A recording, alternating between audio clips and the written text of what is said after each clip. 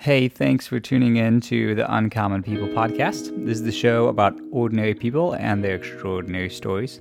We've all lived our own lives. They've all been unique, and I believe we each have so much worth sharing from them, and I want to listen to these stories and learn from them. If you think you're ready to have this sort of conversation and give others the chance to hear it as well, please do reach out to me. My website is joeltimothy.co, and my contact info is up there for you so you can get in touch. In this episode, I'm sitting down with Ashley Moser and chatting. I hope you'll stick around for all of it and get a lot of value from it and learn something along the way. And this is episode number 5 of the Uncommon People podcast.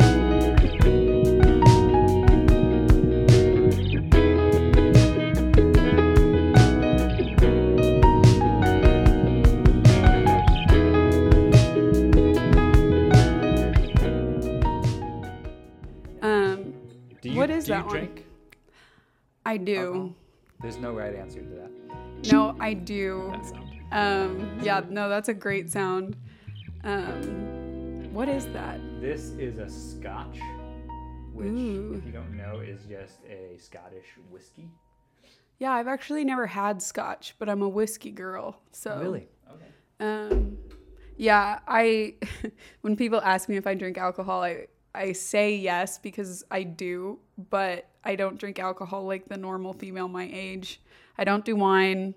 I don't do bubbly things. So like the White Claws and stuff. I can't handle it. I drink like neat liquor, preferably whiskey. Really? Okay. Yeah. So, yeah.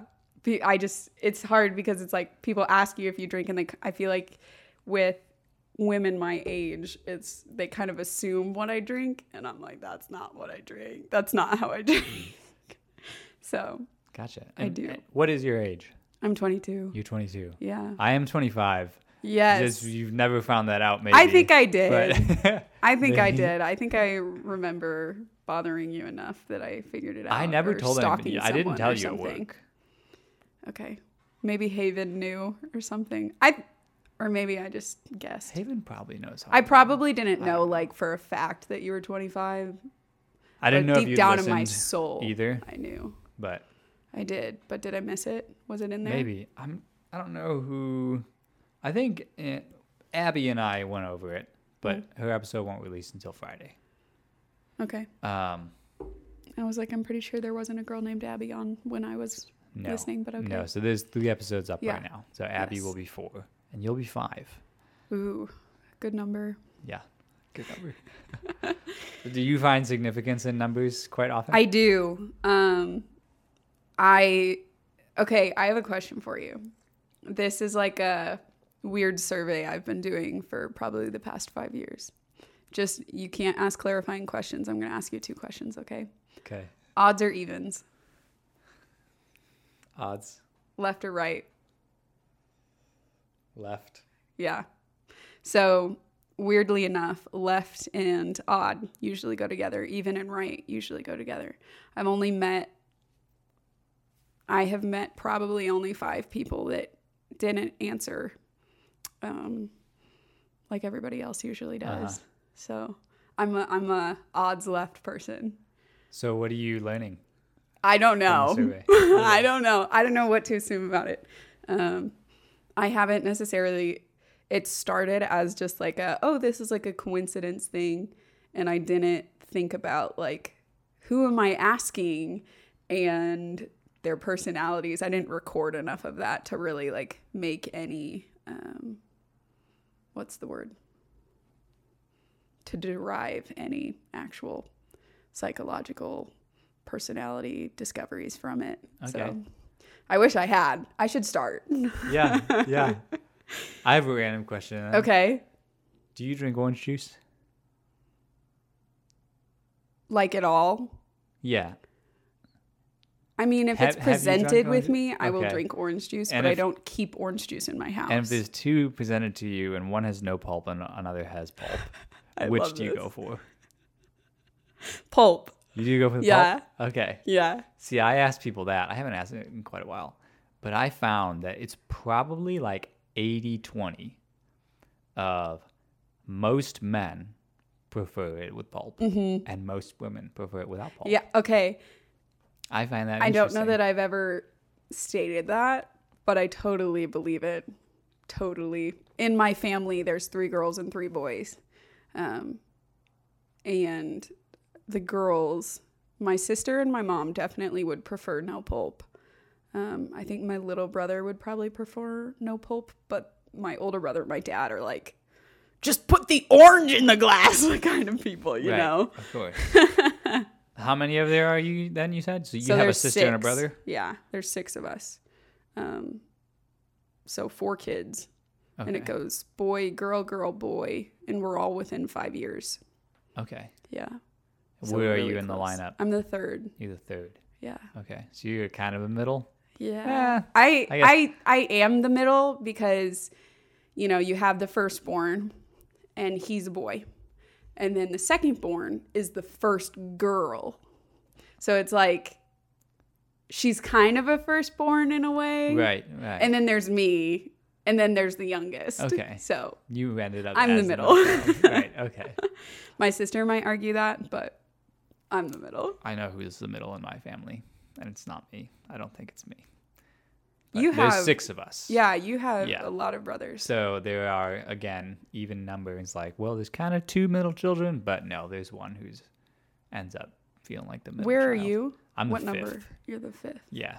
Okay. Interesting. Yeah. So I have one younger brother who's your age. Yeah.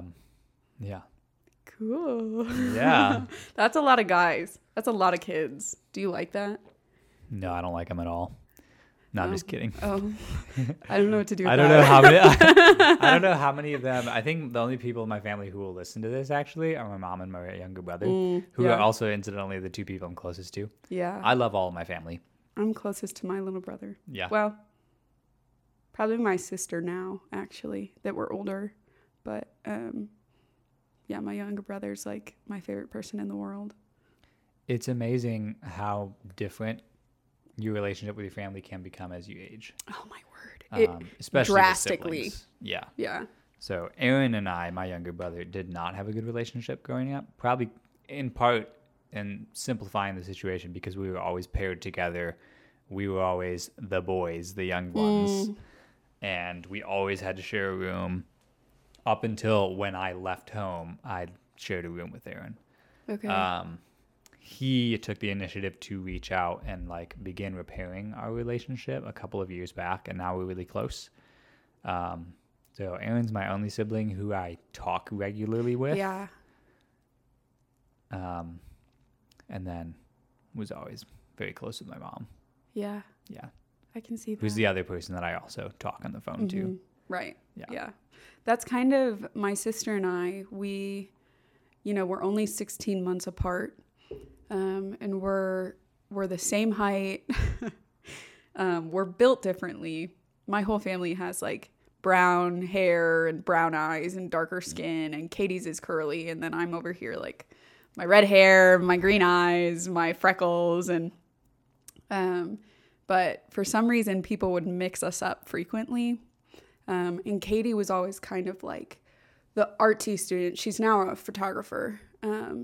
But she was always artsy and feminine and just beautiful and strong and kind of on that side of the spectrum. And I was like, I think I'm a boy. Like, I play all the sports. I play in dirt. I'm really bad about washing my hands after softball. Like, that kind of stuff. And so we were very different.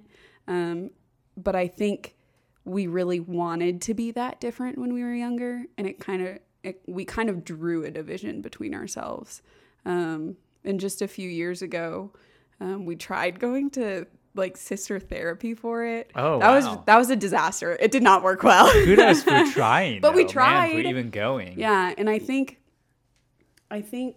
doing that was kind of like an eye opener. Like we do want to be sisters, and so even though it didn't go well, it went well.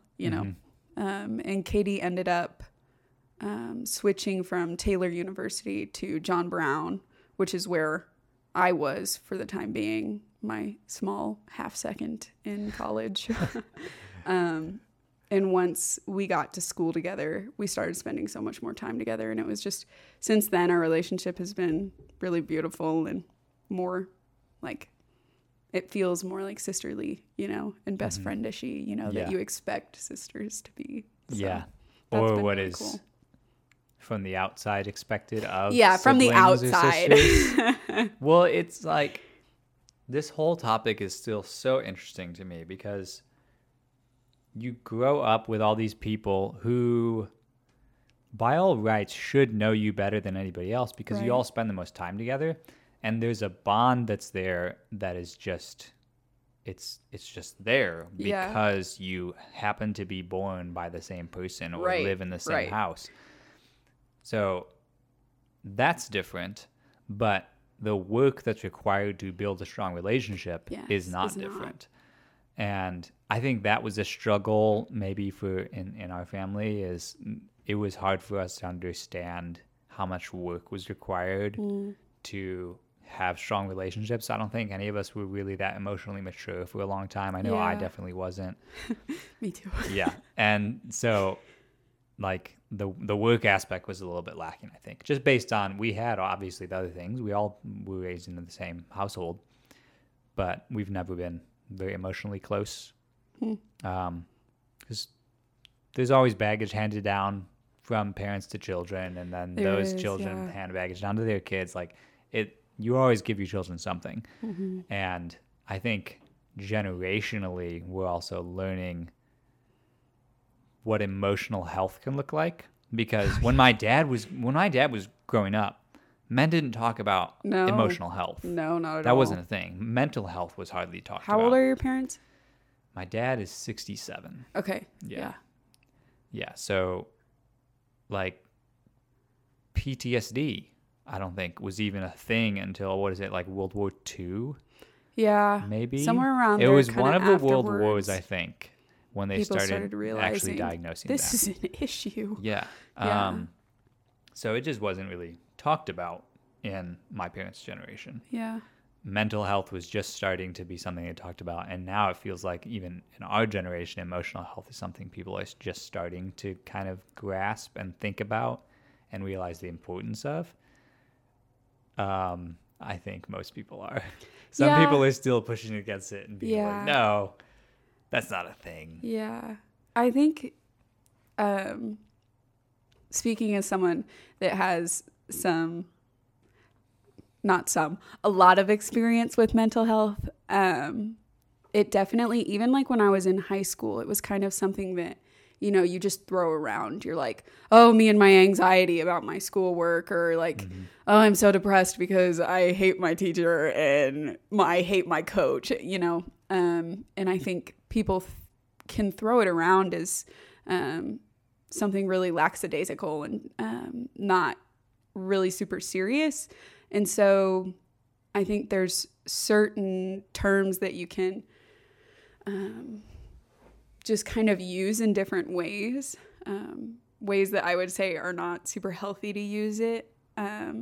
But I do like that it's made it more acceptable to be like, yeah, I do struggle with depression, and I do struggle with those things. And as you get older, I think people are kind of starting to understand this anxiety isn't just about schoolwork. This anxiety is something that I deal with just in daily living. You know, I'm sitting on my bed and I'm nervous for no reason.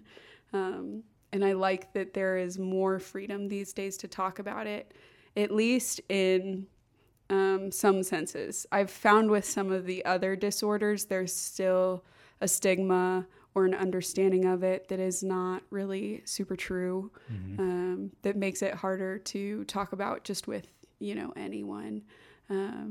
But I do think it's really cool to see growth in that, because this, you know, this community that, you know, we have issues, it is something we need to be able to talk about. Yes. And having that freedom is really nice. Yeah. To now not feel, to at least be given some reason to think that you're not totally alone in this, because lots of people talk about this. That that's a really good first step. As with anything, awareness is the first step. And so I think in some sense normalizing it is super important. Yeah. Normalizing, but not like minimizing. Yes. I think that's a big distinction. Yeah. So, but mental health has been a big part of my life. Something I'm really super passionate about. So, yeah, I don't know. It's so cool and so terrible. Yeah, it's really, really interesting stuff. Yeah. Which is one of my favorite words in the world, interesting. Interesting. Because I can just throw it over anything. My favorite word is plant. That doesn't apply to anything. Plant? I don't know why. It's just a nice, like, plant. Like, I don't It's know. a good, solid, earthy word. It's just a weird, there's a lot of, like, strange letters in the word plant. Plant. And just the way they're thrown together. Like, N is usually with ing or at the beginning of a word. And T's are pretty normal. I feel like the sound the A makes is kind of fun, less used. And then P and L, like P and L, just any word with P in it is cool. But Wow. plant altogether, it's just really fascinating. Man, I've never heard anyone diagnose or dissect the word plant like that. I'm really wildly into grammar. I was just thinking it would be nice to have a plant in here.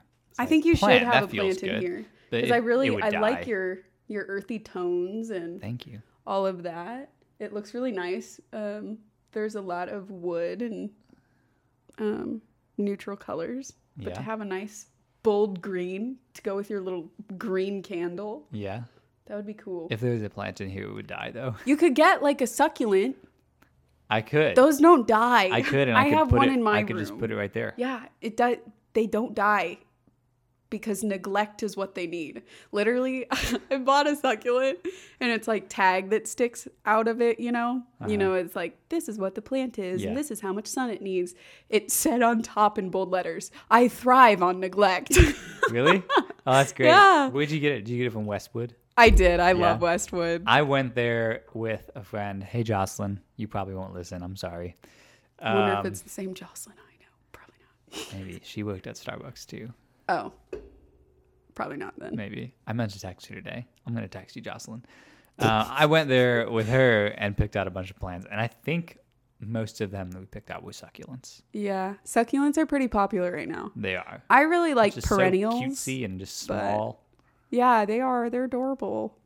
I like perennials because they come back, you know? Is that those ones that always grow at a certain season? No. What is a perennial? So an annual Okay. grows once. So like if you buy, what's an example of an annual? Christmas Pansies? tree. Or my Well, if you don't cut that down, it's not an annual. Right. I think what I have is pansies that are annuals. People out there that are really good at plants are going to be mad if it's not an annual. But annuals are the ones that grow in the spring through the summer. They look really pretty and then they die in the fall and they don't come back. And then you Okay. have to buy new ones to replace them. Right. But the beauty of perennials is you buy them once, and as long as you take care of them, they just keep coming back every season. Okay. So my like my parsley and my chives and my oregano, or oregano, how American people say it. The Is that how herbs. is that how it's supposed to be said? It's Oregano? Is that like Italian? British. It's British. So my mom loves the Great British Baking Show. Okay. We are big cooks. I'm a huge cook. I love baking, cooking. I can make pretty much anything. I'm pretty confident about my cooking skills. Great. And my mom loves that show. And they call it oregano. Huh. And I started saying it so much just as a joke with my mom that I forgot how the actual word was pronounced. And someone at Starbucks actually corrected me one day when I was like, yeah, I was putting this and this and this and blah, blah, blah, so good. And they were like, what did you say? I was like, oregano. And I was like, I don't know how else you would say it. And they were totally making fun of me. And so I had to look it up on my phone and be like, Google, say the word. Like, I totally just forgot. Well, I don't think it's that it's an improper pronunciation. It's not most likely. improper. It's just It's regional. just- Yeah. Just like I say herbs, and everybody Herbs. everybody. I'm like, it's an H. Yeah. Is there another word that starts with an H that you don't say the H?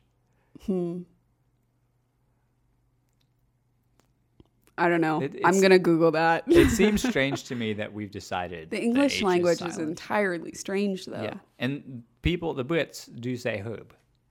Yeah. Maybe I should start saying herb. I say herb I always say herb, but then people look at me, and they do the like. Yeah. They're You like, know, like you're they're not British? Like they're expecting you to restate it, or they're like, he says herbs, yeah. and he's the only person in here who says herbs, but he's gonna continue saying it. He's going to. Yeah. Yeah. But I just like the word more that way. I like when other people say it, but it feels weird when it comes out of my mouth. Yeah. There's a lot of words that I appreciate different pronunciations of, but like, shout out to Katie, my sister. If you listen to this, don't hate me. She has a problem with mispronouncing pretty much everything. And like one that drives me insane is she, instead of the word album, you know, like album of music, Yep. she says album with a V. That's kind of British sounding. It's really confusing. I really love grammar and like understanding language. I want to learn 4 other languages before I die. Okay. I don't know why that's a goal, but it is a goal. I was about to ask why 4. I don't know. I really think I just picked that number randomly and was like, yeah, that's going to be good. Because 4 others, you would know 5 total. Yes, 5 so you're total an odd languages. number person. Yes. Maybe that's why. Maybe. Because I hate, my least favorite number is the number 2. Yeah? Yeah. It's my least favorite number. And since what 4 are you is on the Enneagram? I'm a 2. You are? Trust me, I tried not to be a 2 just because that was the number. The Enneagram. How do you feel about the Enneagram, Joel? Let's dive into this conversation. Also, can I take off my sweater? Yeah. I'm melting. Yeah. No, see, it is warmer in here. I'm glad I opened the window a little bit. I really The like warm Enneagram. weather, but I'm really looking forward to it being actually warm again, by the way. me too. Yeah, I'm not a cold weather person at all. I think it's really beautiful, like outside when you can wear jeans and like a sweater and go on an adventure. But that is the only time. That's the only time. Like for a vacation, like go to Colorado in like the summer when it's reasonably cold, and I appreciate it. But that can be like 50 degrees. I don't want it to be 30 degrees. Right. you Yeah. know? Yeah. I like generally, I was thinking about this recently because it's been cold, because it's January. Yeah. Generally, my favorite time of year is whatever time is coming next, because I Yeah. like change. I like the constant renewal of things and the reminder that it doesn't stay the same, and we get lots of different things, because if it stayed the same all the time, it'd be more boring. Yeah. You know, you spend 3 months in 80-degree weather and you're like, man, I'm looking forward to those cooler days. Yeah. That's just normal. But once the winter comes around, It takes 3 initially the days. change is nice, but then the cold weather just sticks around and I'm done with it. Yeah. Yeah. Yeah. I feel like it takes a couple months for summer to get boring. You know, spring and summer. It just kind of, you're like, yeah, I love this. And then when it hits 105, you're like, I hate this. But winter comes around and it's like 3 days in, you're ready for summer. Yeah. Once Christmas is over, I'm ready for it to warm up. I love Christmas. Yeah. Oh, But okay, the Enneagram. The Enneagram. Back to the Enneagram. What are you? I'm a 4. Are I'm a you? 4 with a 5 You wing. are a 4. Yeah. I'm very much a 4. Okay. Yeah. Maybe I don't know enough about you to have known that. I almost I saw guess you. not. I almost saw you as a 6. I feel like you're just The loyalist. yeah, I can see that being you. But at the same time, a lot of the artists I know are 4s. So They often are. yes. So my introduction to the Enneagram, obviously it's been popular for some years now. My introduction to it happened when a friend, hey Dallas, we talked today. We need to get together again soon. He recommended I read a book on it. And Do you know which book? He sent me The Road Back to You. Yep, that's the one which I is own. like the Christian one, you know? Yeah. Yeah, Yeah. if you're a believer. He sent me that, and I was so skeptical, as I am almost all the time about everything. And I thought, this is going to be just like other personality tests. I'm not going to learn much. Like, I know my Yeah. thoughts on these things. It's going to be like, cool, I'm introverted. Okay, you know, great, like. yeah. But I read through the book. Initially, I read through all the summaries because you can see, like, at the beginning of the book, I think, all of the different ones, basically what they are. Yeah. And then at each chapter, there's kind of the It's bullet more in points. depth. Yeah. Right. And I read through all of them, and I found myself relating to all of them until Yes. I got to the 4. I will talk about and that. I read through that, and it really hit home. I was like, wow, there is no question about which of these Yeah. is a accurate description of me. And I know I've talked with people about the Enneagram before, and who are also very skeptical and are like, yeah, here's all the reasons I think personality assessments are garbage. And I'm like, I agree with that. Yeah. I think the things I had against personality assessments before don't apply necessarily to the Enneagram, because the goal of it is not to figure out all these specific things about you that you do or are. It's to get at the heart of why you are a certain way. And that, while the details of your life are going to change over time, the core motivations kind of stay the same Yeah. for potentially your whole life. I don't Yeah. know. But I've found that true of myself. I've found the more I've gotten to know myself, really the more I identify with that personality Yeah. type. And that doesn't mean you are a slave to a certain description. It's not meant to be a box that you fit yourself into. It's meant to be just a tool that helps you understand things about yourself better. I think a lot of personality tests end up being a box. They end up being, here are the parameters of you and what constitutes you. And they all kind of go together. So if you identify with this personality, you need to fit into the box. And people tend to take on all these different aspects that aren't necessarily really true to themselves, but they identify with a certain type. So they think they have to be that way. Yeah. And people do that with Enneagram too. And people do it with everything because it's a tool. And we're really good at abusing the tools that we have. Yes. So, welcome to human nature. Yeah. So I think the Enneagram is really helpful. I think especially for relating to other people and helping you communicate better with other people. If you are already, as I have been always, a very introspective person, maybe it doesn't necessarily teach you all that much about yourself, Yeah. but it did help normalize it for me. So I felt like a broken person, not broken and just like like in what Christians mean when they say broken. Yeah. But yeah. just like there's something messed up about me and other people aren't that way. And so Yeah. I feel cast out. I always felt like that. I always felt really weird. I always felt like my emotions were too big, like I thought too much. And I needed to push that away so that I could be like normal people, Yeah. right?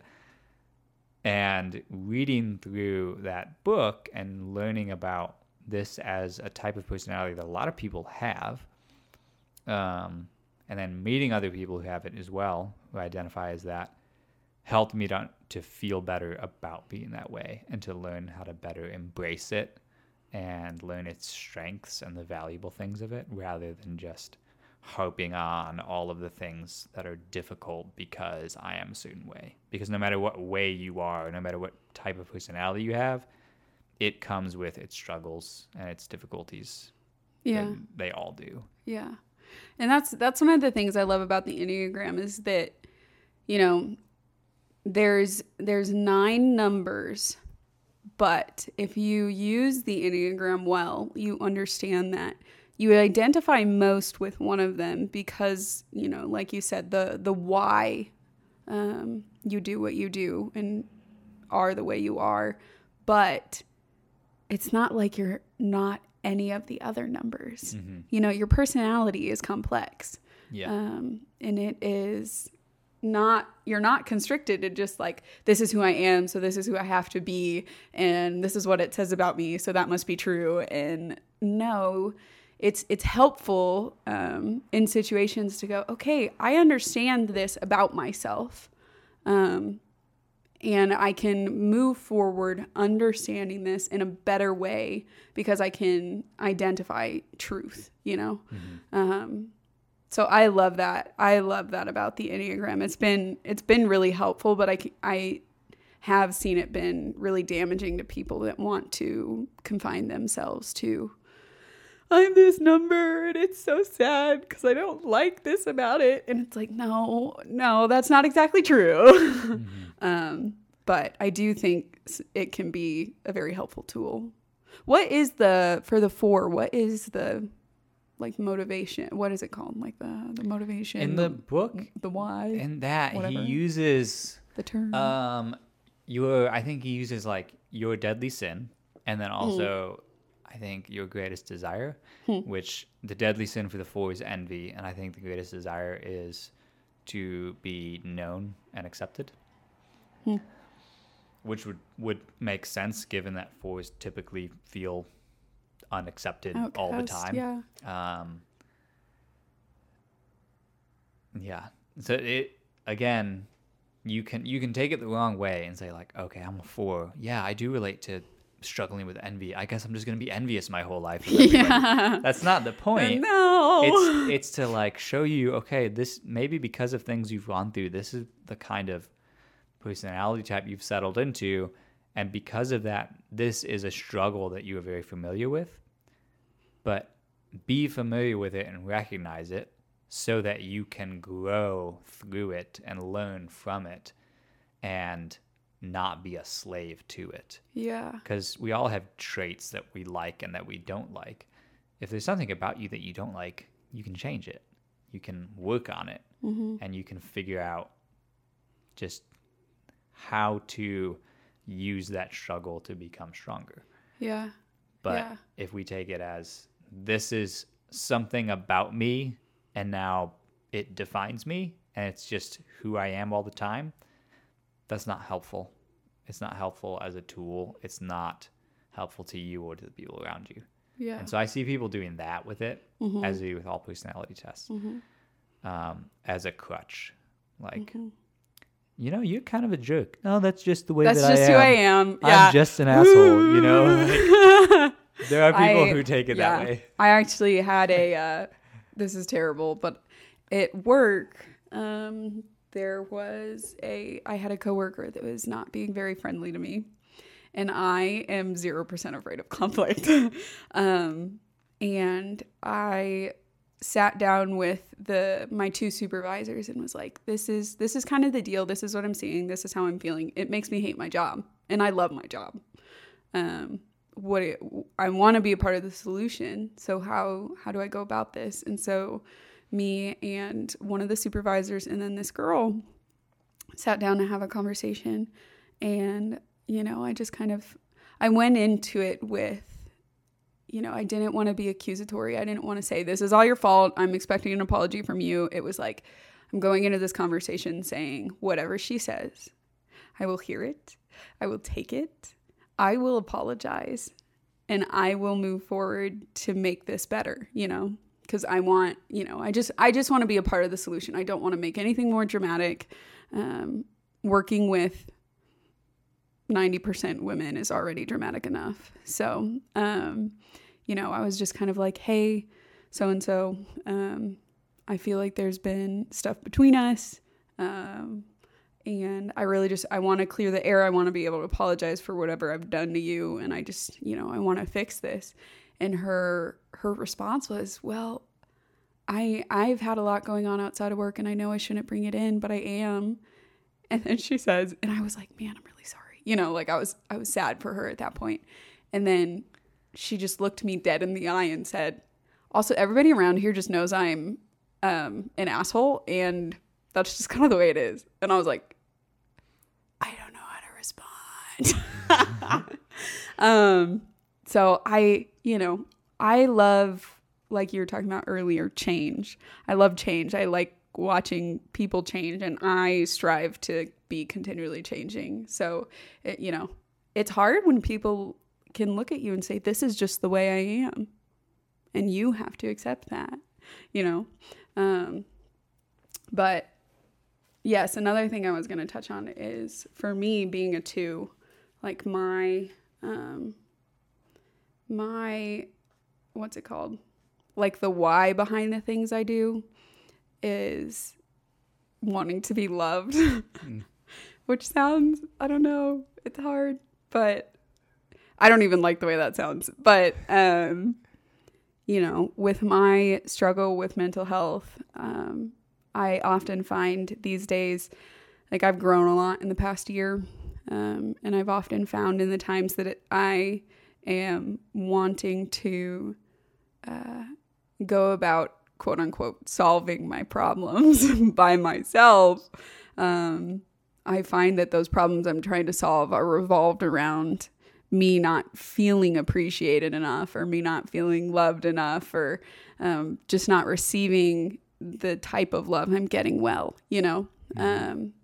And so it's been helpful. The Enneagram has been helpful to me to just be able to recognize that and say, okay, no, people are loving me. It's just maybe not in a way that I pick up quite as well. Or, obviously I have people that love me. I have a wonderful family. I have a lot of really great friends. And, it's been helpful in that way of being like, okay, this is a way that I can kind of twist things, and want things to be different. And that's, just working through those problems, when you know yourself better is easier. Mm-hmm. So, yeah. Yay, Enneagram. Yeah. And it's not about some hokey, like magical thing that's happening. It's, we have a lot of history and psychology behind patterns. And if this is true, this may also well be true about you.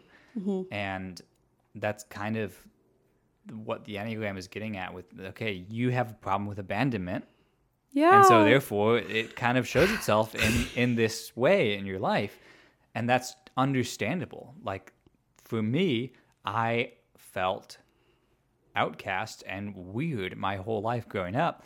And so now as an adult, I struggle with feeling like the people around me actually care and actually love me, because the assumption is in that adolescent brain that's slowly changing, slowly reforming all these synapses, which is such a lot to do, such a hard thing to do. My brain is like having to retrain how it thinks of things. I assume right away as my default that people don't really want to be around me. You just kind of put up with me, What? You want to look at the notebook? No, give it to me. Oh, okay. I was going to write something. So I don't like to look at my phone while I'm talking to people, especially in this. And yeah, that's a big, like, when people are on their phones constantly when having a conversation with me, it's a big turn off. Like, not, and I don't say that like romantically. No, like it's a turn off as in like, ugh. Yeah. No, I absolutely agree with that. So all of my notes for the show are on my phone though. I keep it in a note and I'll add stuff to it all the time when I think of it. But I did just get that. Oh yeah, absolutely. Yeah. Oh, so Ashley wrote down, am I allowed to talk about God? I was like, I don't know. We didn't talk about any like restrictions for the podcast. No, there are no restrictions for this podcast. As you know, if you listen to episode 2, you'll know that. Okay. Well, I started listening to episode 2 and I just didn't get very far into it. The first explicit episode. Because like I said earlier, I'm a full-time vet tech and an EMT student. And you know, it's like I come home and I cook dinner and I love cooking. So it's like it takes time because I make it take time because I love it. And then I end up doing a lot of journaling, and I actually just got this fun book called Burn After Writing. Okay. And it asks you all these like really personal questions. And then there's fun pages like quick fire. I've done this in my life. And it has like all these checklists, and it's just kind of fun to see. I've heard of that But book. by the time you're done, you realize you've like journaled all about some really complicated things in your life. And I was like, I love this book. So I've been doing that a lot before bed instead of being on my phone, you know?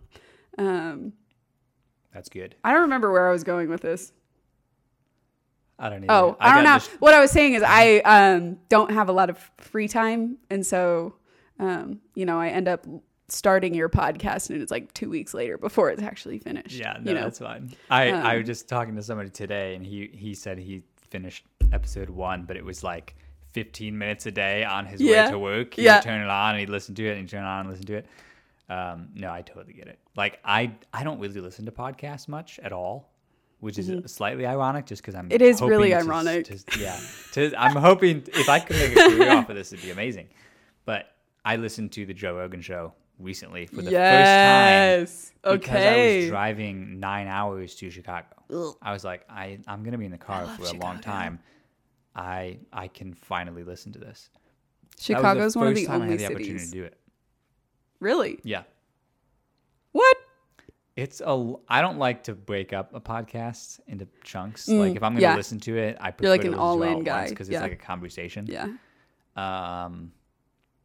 And most of Rogan's shows are at least They are. 2 hours. Yeah, they're long. Yeah.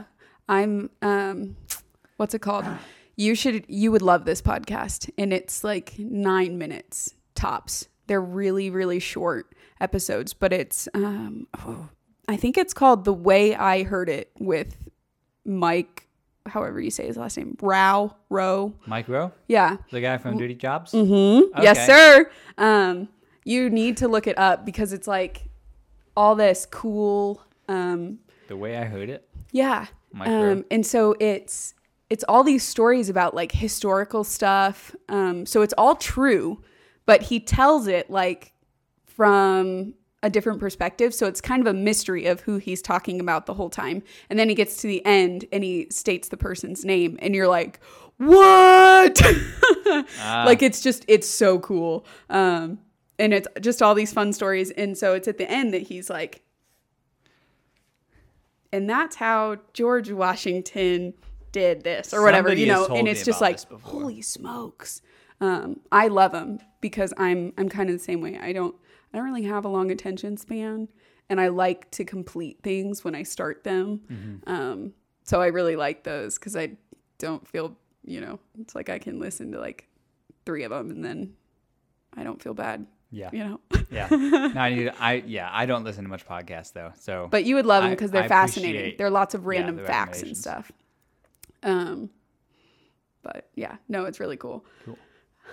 But yeah, I got the notebook though because I would pick up my phone in conversation to like look at questions that I had or to mark down things, and I just really don't like that. So I bought this the other day.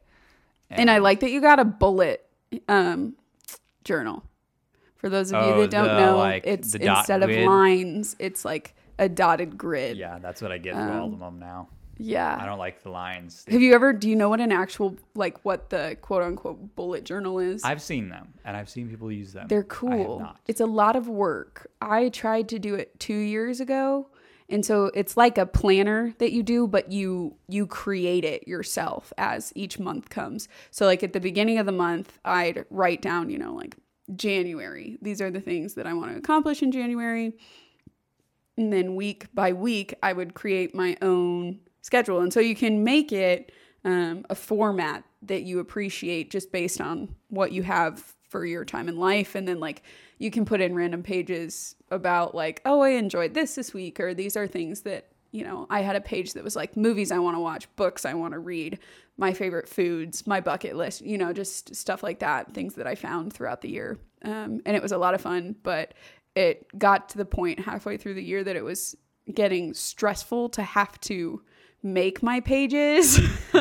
Yeah. So I was like, I think this is exactly what it's not supposed to be. So I haven't done it since. But I think it's really cool that people can do that. Yeah. It does seem like a lot of work to me. Yeah. It seems like the minimalist and the like, I want to streamline everything kind of person that I am would be stressed out. Yes. By I that, think you the would be concept of stressed that. out. I do have a admire. journal, and it is I don't do it as often as I used to. I find that I journal most when life is hard, Yeah. when things aren't going that great, and when I was traveling, I was writing it every day. Oh, you worried about the sound? I'm not. I mean, it's fine. There will be some slight environmental Joel just noises. keeps pointing out all of the things that I'm trying to like hide and be sly about. Well, I just want people to be comfortable when they come on here, you know? And this isn't...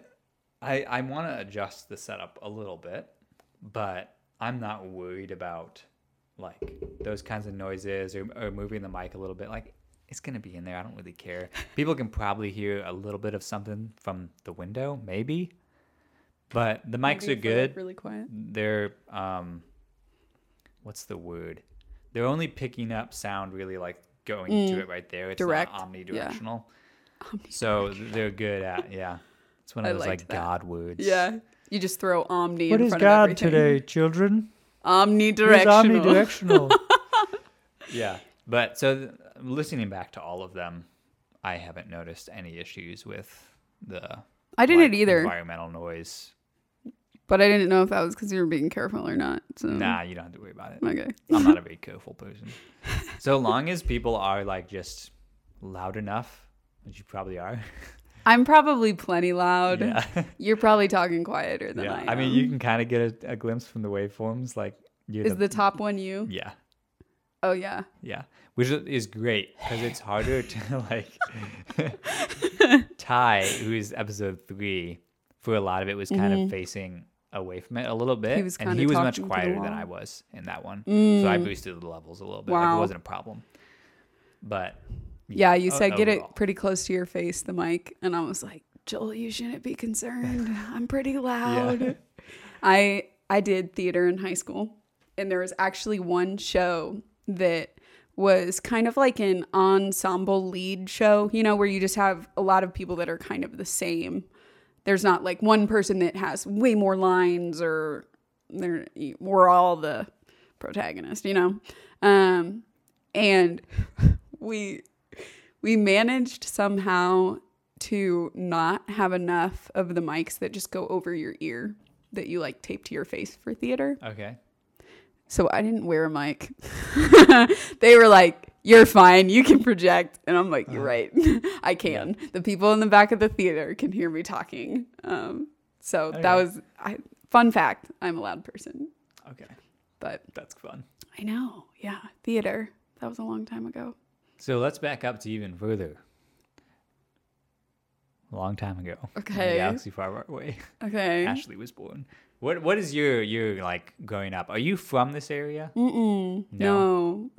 Okay. So I was might be the only person you ever meet from where I'm about to say. Actually, that's false. You're like a traveler. You're gonna meet people. I'm not a traveler. You're a traveler. You're a wanderer. I like that about you. I was born in Indiana. Okay. So I mean, my dad was born in Indiana. No way. Where? Well, I'm from outside of Chicago. Yeah. So I knew that. I'm pretty sure he was born in Indiana. Because my mom grew up largely in Illinois, in Normal. Okay. And then her grandma was in Chicago. So big Cubs fans. Okay. Wait, do you know where in Indiana? Did you answer me and I didn't hear you? No, I didn't answer. I don't know where he was. Okay. I'm pretty sure he was born in Indiana. Okay. But it would have been like a short period of his life that he spent there because he was in Florida for part of his childhood and then also up in Illinois, kind of where they are now. Yeah. So, born in Indiana, and we were there until I was 3, but we went back a lot. And then we have lived in Kansas since then. And I So I grew up in the Kansas City area, Overland Park. Okay. Everybody knows where Overland Park is usually. Yep. I was there recently. Yes. Yeah. I heard that. Yeah. I was Yeah. like, oh, that's Great. weird. But then I kind of tried to do the college thing after high school and realized I was paying a lot of money to not have any idea what I was doing. And so I stopped going to school after the first semester, partly because of those reasons, partly because of health issues. And I went home to Kansas, worked on a farm. Nice. Farm in Kansas. Oh, I love it. I'm a farm kid. I love it so much. For a year, and then thought, you know what? I can go to school. I do want to do that.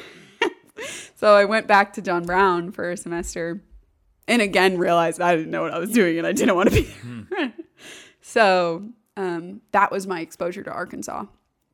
In growing up, I always imagined myself as like this cool, like outdoorsy person. I've always wanted to like get into climbing and biking and hiking and just like live in the wilderness. Like me as a kid, I was like, I just want to grow up someday to have a picture of me like wearing all khaki clothes with a hawk on my shoulder. You know, like something. It's just like that was my ideal life in my child head. And so, you know, Kansas, there's not a lot of outdoor opportunities. No, there's. We camped. So we. I know you. I heard you talk about this, and I was like, "Where on earth is he talking about?" It was lovely, though. It was lovely. I couldn't tell you where it was. So there's a few like hidden little gems, kind of. But as a teenager, when you're under your parents' control, there's not a lot of places you're allowed to like drive. For me at least, I was not allowed to like drive distances to like go places and just spend time like alone or like with friends randomly in the woods, you know. So I was like, well, I don't want to continue living with my parents. I was turning 21 and I was like, I'm ready to go, you know. So I randomly just moved to Arkansas. Oh, fun. Me too. I was like, I don't know. I kind of like it there. Seems good. I can get into rock climbing. And so I just came down. I lived with a girl who I like barely knew, just who happened to be looking for someone to live with. And, my first year was kind of weird because all of my friends from John Brown were still at John Brown. And so I did a really poor job of making community in Springdale and Fayetteville, and like establishing a church and all those things. I did not pursue that very well at all, because I was just driving to Siloam to hang out with my old friends. And then this year I moved to a house in Fayetteville with 3 other girls. And it's been crazy finding community and making friends because my friends graduated last year. So I haven't been down to Siloam in a while. But I'm climbing a lot now. I love rock climbing. So I guess I've achieved some sort of goal. Yeah. You're almost to the hawk on the arm. Yeah, I just got to find a hawk in a bunch of khaki clothes now. You know, that's actually going to be my new outfit. Oh, yeah? You know how I wear black all the time? Yes. I'm changing You're changing to khaki? I legitimately am. I'm not even joking. Wait, you're not joking? No, I'm not joking. I'm trying to imagine what you're wearing right now, but in khaki. Well, it will be a little different. I feel like it'll You be need a to have a more lot of pockets. billowy. That's the goal. Wear clothes with tons of pockets. I feel like I could really get into overalls. Oh, me too. Yeah. Overalls are the Haley best. wears a lot of overalls. That was your roommate's girlfriend? Yes. Yes. I said Yeah. that when she walked in. I had to wear coveralls when I was in like my vet program in high school and we were like raising goats and stuff.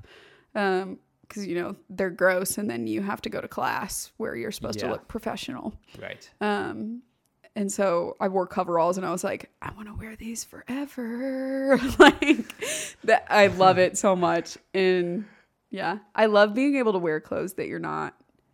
Sometimes I think it's really easy, especially as a woman, to get concerned about keeping my clothes nice and looking really put together. And I I'm the kind of person that like I feel the most me probably, and most like just at peace about like I'm really into my clothes, but the outfit that I love the most is like my work jeans I've had since 7th grade, and my work boots that are torn to shreds, and my stained shirts, you know, and a ball cap. Yep. Actually, sad story. I got in a bike wreck. Oh. Ashley's showing a scar on her calf. It looks like a Nike sign. It's really cool. It looks like a scar my brother has that he got while he was on a bicycle. It wasn't a But he bicycle, it was- was a dirt bike, but Okay. That's Close cooler. No, his wasn't cool at all. Sorry. mine wasn't Sorry, cool. Caleb. Mine wasn't cool. It sounds cool if you're like, I fell off a dirt bike. But no, the clutch just got stuck when I was switching from first to second. So it wasn't even like I was going very fast. Okay. I was in the mountains, so that part's kind of cool. But I Yeah. literally just like the clutch was stuck and I basically just fell over. Honestly, what Caleb did, we're going to tell a Caleb story real quick, was Okay. he was just sitting on the bicycle. Oh, and no. Just kind of like moving back and forth, talking to No. people, and he backed up, and the license plate of a car that we was next to sliced into his calf, and somebody else pointed it out, and he looked at it and he was like, oh my gosh. So he has a big That's scar on his leg. impressive. It is. Honestly, that's still possible. that it happened. Yeah. Yeah, just moving back and forth very casually, you know, just sitting on a bicycle, and just sliced right into it. And that's why you put license plate how is carriers there or whatever it enough is on your car, folks. Force I don't know. to slice. It's a What? sharp plate. What? Anyway, Interesting. Okay. so you were raised in Kansas. What was your were you a close family growing up? You mentioned earlier you and your sister are much closer now. What was your relationship with your family like as a child? It was strained. My dad is a pastor, and growing up he was the middle school pastor. So my dad was kind of involved in all of my church activities, and my mom was a teacher at my school. So my parents were kind of involved in every aspect of my life, and I didn't really have a space that was like just me. Hence all of the time I spent outside. Makes sense. Yeah. So I love my parents, and now that I'm older, it's really cool and unfortunate for me to look back and be like, it really makes sense that you were trying to discipline me and set those rules. But when I was younger, it was awful. You know, because I was like, I want my freedom. I want to experience things. I want to try things that were not options for me. So I think I had a really strained relationship with my parents. I think I kind of viewed them as the bad guys. My dad had some anger issues when we were younger. He never like physically hurt us, but he yelled a lot. So I was scared of my dad for a while. And my mom was the kind of person that would be like, I'm not mad, I'm just disappointed. And as a 2 who just wants to like please I've heard people that and line be before. loved. Oh my word. I've I'm heard like, those words verbatim. yeah, I'm like, be frustrated, be angry, like attack me. I don't care, but don't be disappointed. And so I really had a hard time wanting to try to figure out who I was and what being Ashley meant, while also dealing with pretty strict parents. And like I said, I love it now, and I look back and I'm like, why would I ever be mad about that? That doesn't make sense. Like, I'm going to have to do the same thing as a parent, you know? But back then it was like, I don't understand this at all. So with my parents, it was pretty strained, and my family's pretty competitive and aggressive in speech. So the relationships were competitive in our family. No one in my family is emotional except for me, really. they just kind of have their own way with dealing with emotions, but they're all very like head and gut based. So my older brother, he was pretty terrifying too. He's a Marine now, but he enlisted straight out of high school. So he missed a lot of the really transformative years of my life. And my How much older is he than you? So Ethan is 25. Katie's 23. I'm 22. And Jay's 20. So he missed like most of my high school career, you know, and it's like middle school, everybody's kind of obnoxious and you don't really care who you are. And then when you get to high school, you're like, what does being me even mean? Yeah. You know? Are they me? Yeah. Who am I? You know, you wear all sorts of different clothes. Like, am I a hippie? Am I grunge? No, I was homeschooled, so I all the way through? Yeah. I didn't have stages. Interesting. It Yeah. was So just- I was homeschooled, and then I went to a private classic Christian school. Okay. And then for high school, I was in a public school. So I've kind of done all the different stages. But yeah, so my family relationship was really interesting. But like you said, now that we're older, the way it's developing and you kind of realize I want relationship with my family, but it doesn't just come from being, from sharing DNA. Mm-hmm. It comes from putting in work to know each other. It's pretty beautiful now. This last Christmas was probably the sweetest time I've had with my family in most of my years alive, because, you know, we were all joyful and participating in things, and there was no arguing, and there's usually a lot of arguing. We're very opinionated and aggressive about opinions. I don't know what that's like. Other than I don't have any opinions. Yeah. Neither does my family. We're all just leaves blown in the wind. I feel like that's a big family thing, you know, like when there's more than one or two kids, you're like, everybody has their own opinion and it's strong. And you all kind of assume that you understand the other person's opinions too. So you don't really do the listening thing. Yeah, which I think is a trap in family life of making that assumption that because you share DNA, you understand each other. Right. And that's just not how it works. I think assumption is one of my least favorite things in the world. And I think it is the easiest within families, which, you know, relating to the church as the body of Christ, we are all family members, brothers and sisters. And I think that assumption can really play a straining role on new Christian friendships and old ones. I've been dealing with that recently, actually. Assumption is killer. Yes, it is. I err on the side of wildly honest. I ask a lot of questions and just am really forward about what I think and how I feel about things, because I just hate when people assume things, and I hate it when someone's assumption of me hurts them, you know? So I'm like, I would rather say things that are uncomfortable or uncommon to spit out than have you be hurt by something I didn't mean. Yeah. So I think that's wise. I think we're usually at the other end of the spectrum, and we say things because we choose not to say things because we're afraid of what might be perceived.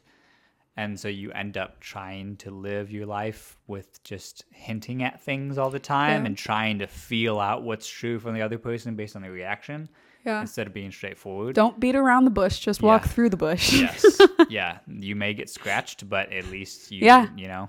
Yeah. I'm trying to think of how to continue the analogy. You might. You may get scratched. But the bush doesn't last forever. Yeah. But if you're just walking around the bush, you just have to stare at it the whole time. Yeah. Yeah. Wow. Yeah. We did. And it just keeps growing and getting bigger. So the sooner you walk through it, the fewer scratches you receive. I really like analogies. Wow. Yeah, I'm a big metaphor person. Like, you can point at anything and I'm like, let's make a metaphor about life. Yeah. I'm terrible at like casual conversation.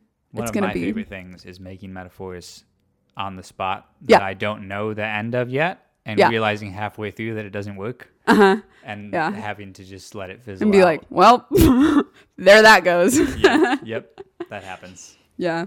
It's always fun to say something that you're like, that was cool though. Sometimes and then I end up thinking about it start forever. a sentence and I don't know where it's going, and I just hope that I find my way along the way somewhere. Yeah.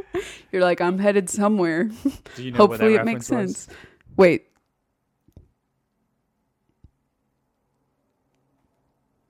Steve Carell. Wait, what did you say? It's from The Office. Oh, no, I don't. No? I can't. I continually come back to The Office hoping that I'm going to like it. And it doesn't happen. Do you have Fremdschämen? Say what? So in German, there's a word that is used to describe kind of feeling embarrassed on behalf of someone else. Yes, I have that for sure. Yeah. For sure. I don't get embarrassed, but I get embarrassed for other people. Yeah, that show does it. Yeah. And I know people who, it makes me uncomfy. Yeah, who can't watch it because of that. Because it's just so uncomfortable. Yeah. Nope, that's exactly it. Yeah. Which is funny because I don't get embarrassed. Like it's remarkably difficult to do or say something that makes me embarrassed. Like the other day, I went ice skating with my roommate and I fell and my leggings split open on the butt. Like big hole. Not like a minor hole. Like to the point that like all the women on the ice came over and were like, get your rear end facing the wall. This is no bueno. And I had to like tie a whole giant coat around my butt. And literally everyone was like, are you okay? I'm so sorry that happened. And I was like, this is the kind of stuff that happens to me. It doesn't even faze me. Like, I'm like, everyone here just saw my butt. And everyone here is a homeschooler that is Amish wearing their long dresses and their little caps. And I probably just scarred them for life. So I feel bad about that, but I'm not fazed. Wow. What was this group that was going ice skating? Well, so it was me and my roommate, but we went in the middle of the day. So, everybody's in school. And when we came up, there were these kids just doing these funny things on the ice, and I was laughing. And the girl that worked there was like, yeah, these kids are homeschooled, so they're here every day, and they're geniuses. And I was laughing because I was like, creativity is intelligence having fun, and these kids are just rocking it, like doing such fun things. So yeah, it was cracking me up that was the scenario. But anyway. Yeah. Creativity is intelligence having fun. Is that what you said? Yeah. That's not me. That's someone else. That's The listeners don't have to know that though. Well, it's too late. Unless you're humble. It's too late. Is it? I don't know if it's Einstein. It's someone. You can look it up. Just Google it.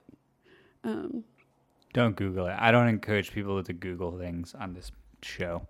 No Google. Bad Google. No, just use your brain. You can figure it out. Use your brain. Just remember. Somehow who said you'll it. just remember. Somebody has told you at there. some point who said that. You were there. You know.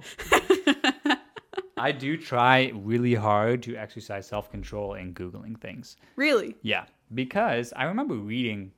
I remember noticing that my short-term memory seemed subpar. You're a little Dory-ish. Yeah, exactly. Dory-ish. And you like that term? That was good. Yeah. See, you can take credit for some things. Yeah. Yeah. The cool stuff. Yeah, the cool stuff. But I remember feeling that way and thinking about how much I used reminders on my iPhone. All the time. Be like, oh, I need to do this. I'll set a reminder in my phone and then it'll just tell me. So now my brain, in a sense, says, okay, I don't need to hold on to that information. Let it go. And it gets lazy. Just like any of your muscles, if you're like, I don't need to do that. I'll just let the robot carry me. It just, I think of WALL-E all the time when I think of how much we rely on technology these days. Oh, yeah. I'm concerned. I think it's real. That's us, guys. We're heading toward that. Watch WALL-E if you haven't seen it. It's a beautiful Is that movie. Pixar or Disney? Pixar. Yeah. That was Pixar. Pixar was like, we're really pointing out the future here. This is all foreshadow. Yeah. We're just going to put it in the background, though. They're not subject A. Subject A is the robot, but subject B are all the humans who this is how they are at this point. Anyway, I remember feeling like my phone is maybe hurting my brain. And so I was doing a little Googling, ironically, and that's how I chose to solve the problem. But research it anyway, to read about it. And essentially come to the conclusion through a little bit of reading that, if you use your phone all the time to tell you things, especially things that you do technically already know, the information is in your brain doesn't have to exercise to pull that information back out. So there's so much information stored in our brains that we don't necessarily access all the time, but it is there. And if you train yourself to not access that information, to just say, I'm just going to Google it. I'm just going to go to IMDb and find out what that actor's name is. Your brain gets used to not trying to recall things. And I think in 50 years, we'll have a much better idea of what our smartphones have done to us. Oh, my word. And I'd rather be not so much in that beta testing group and say, I'm just going to put my phone down. I would love to be the person testing. That'd be cool. like watching everybody and what happens. To do that, to devote the next 50 years of my life to a study like that, I think would be really fascinating. It would. The difficulty would be having somebody pay you to do it. Yeah. I have a lot of desires. You can just be the bystander. Like, kind of what I'm saying is being the person who chooses not to use, it's over there, to use the phone as much. And so you just watch everybody else and how they're affected by it. Yeah. Which I'm not saying that I'm actually really good at this. I use my phone way too much. Yeah. So this last week, the church I've been going to starts off every year talking about fasting and praying. And we all kind of fast together. And I can't fast from food because I have uncontrolled eating disorders, but I fasted from social media and television because I have a tendency to, I think silence with ourselves can really make us uncomfortable, but I think there's a lot of growth that lies within that. And so I made the decision to fast from those things. And the number of times that I just naturally was like, I have 10 minutes before something just picked up my phone and was ready to go. I was like, oh no, this is bad. And you get those little beeps on Sundays that it's this is the time you spent on your phone, screen time, the screen time updates. So I was so curious to see mine because I was like, it's going to be 30 minutes a day and I'm going to be a legend, and it was still 3 hours a day. And I was like, what am I doing on my phone? I was like, it barely went down, you know? And it's so frustrating, the pull that it has on you, because you don't even realize it. You don't realize when you're picking up your phone, just I'm just going to waste some time. Yeah. You have limited time in this life. Why are you wasting it? Yeah. How sad at any point that we think, I'm just going to waste some. Isn't that awful? I'm going to waste some of my most valuable resource. Yeah. Oh. Yeah. So I'm trying to be better about that, because I noticed lately I've been really bad, honestly, about Instagram. Yeah. Any free moment just to occupy myself. I don't have to be occupied. My phone, click on that app and just scroll a little bit and not process any of it and not be able to recall anything significant that I got from that experience. Yeah. I'm just wasting time doing that. So let me ask you this. So I liked the way you said this, just to occupy yourself. What is it, do you think, that makes you feel like you need to be occupied by something outside of yourself? So that's actually a really hard question, though, because I was just thinking about that. Oh, yeah? What is it? What is it that makes me think I have to be occupied? I don't know. I don't think it's necessarily a discomfort that I have with being alone with my thoughts, because I do that a lot.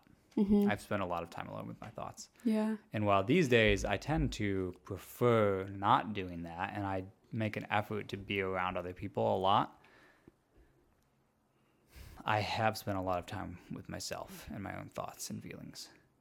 So I don't think it's an aversion to that as much as it is this habitual use of a certain thing, which is the phone. I've programmed that in me in moments when I'm not doing anything else to do something, which is take out my phone and scroll. So what does that say about us that we feel like we need to do something? We're workaholics. Yeah. One of my favorite sayings is, we're not human doings, but we are human beings. Is that from The Simpsons? No, I don't think so. I've never seen someone that on show. The Simpsons did say that. Really? That's what it made me think of right away. Yeah. Yeah, no, I don't watch that show. No, that's I true. heard it on a missions trip. Oh, okay. So Different thing. I don't think people in Jamaica know what the Simpsons are Oh, okay. because they don't have TV. That's why. Right. Where I was, at least. Yeah, no, that's true though. I haven't been listening to it recently because I've been taking a break, but I listened to this podcast and I feel like I do bring up God a lot. I bring up like faith stuff all the time. It's called the Bema podcast. The what? Bema. Bema. You would like it. BEMA. BEMA. Yeah. I'll tell you more about it. Okay. At some point. Sometime. But, Not now. They're going through the Bible and talking about a lot of things to do with it. And one of them being the focus from the absolute beginning of the whole story is rest. Always, always, always comes back to rest. And to this God who knows how to rest and when to say enough to things. And it's like the entire story of humanity is us forgetting how to rest and trying to occupy ourselves constantly with anything, often with the things that don't actually satisfy and that don't build us up and benefit us or the people around us. It's just fillers. Yeah, just distractions. Filler. Yeah, it's junk food. So I do that a lot. Yeah.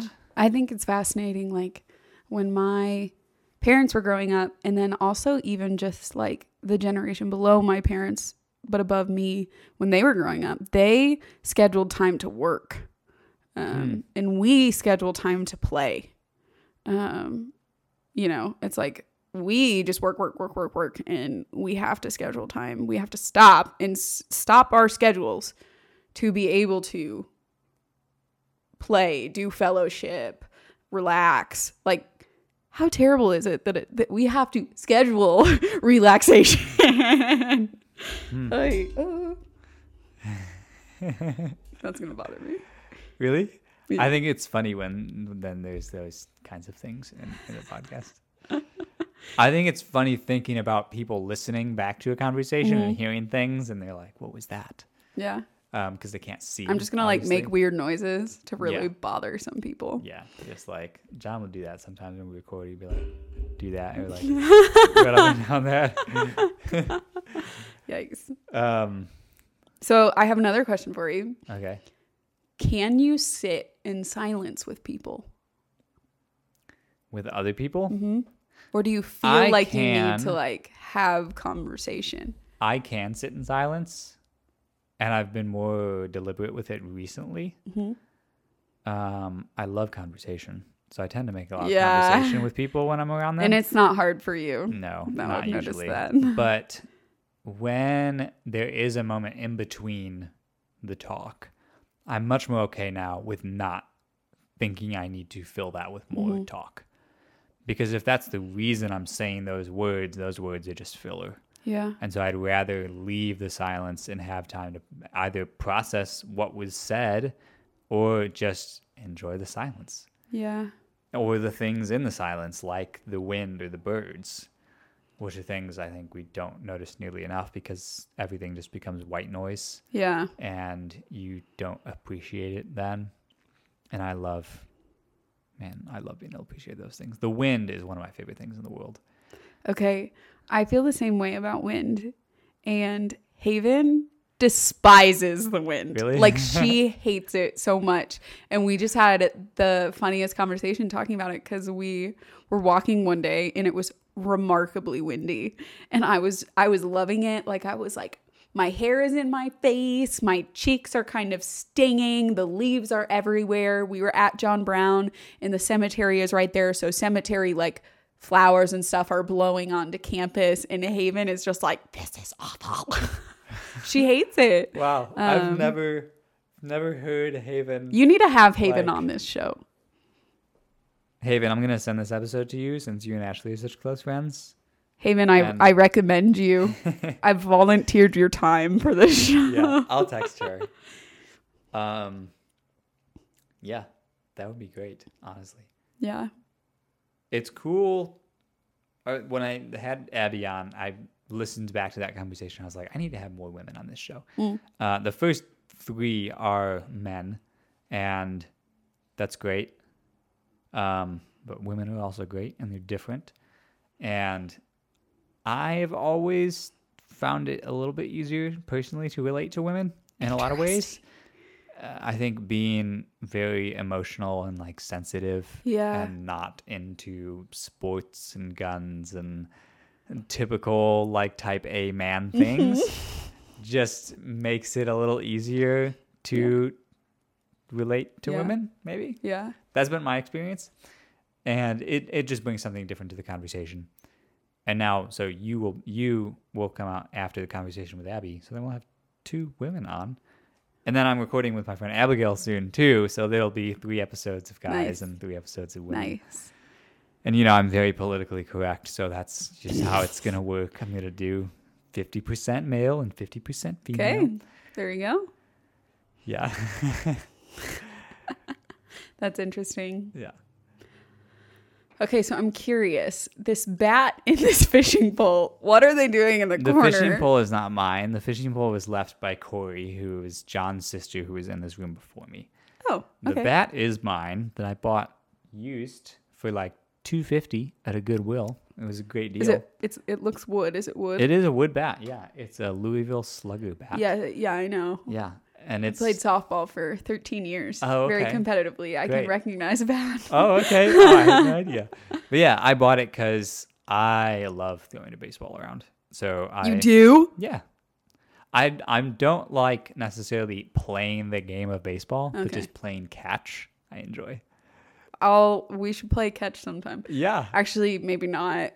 Playing catch with me can get interesting. I'm down. We can try it out. I have a cannon for an arm. I don't. So that's okay. Yeah. I don't. Yeah, I don't. One, because I never really learned how to throw properly. I throw very sidearm. That's okay. I mean, you're going to give yourself a lot of tendonitis if you continue to do that for long periods of time. But who doesn't? Who doesn't have tendonitis? Yeah, we all die someday, whatever.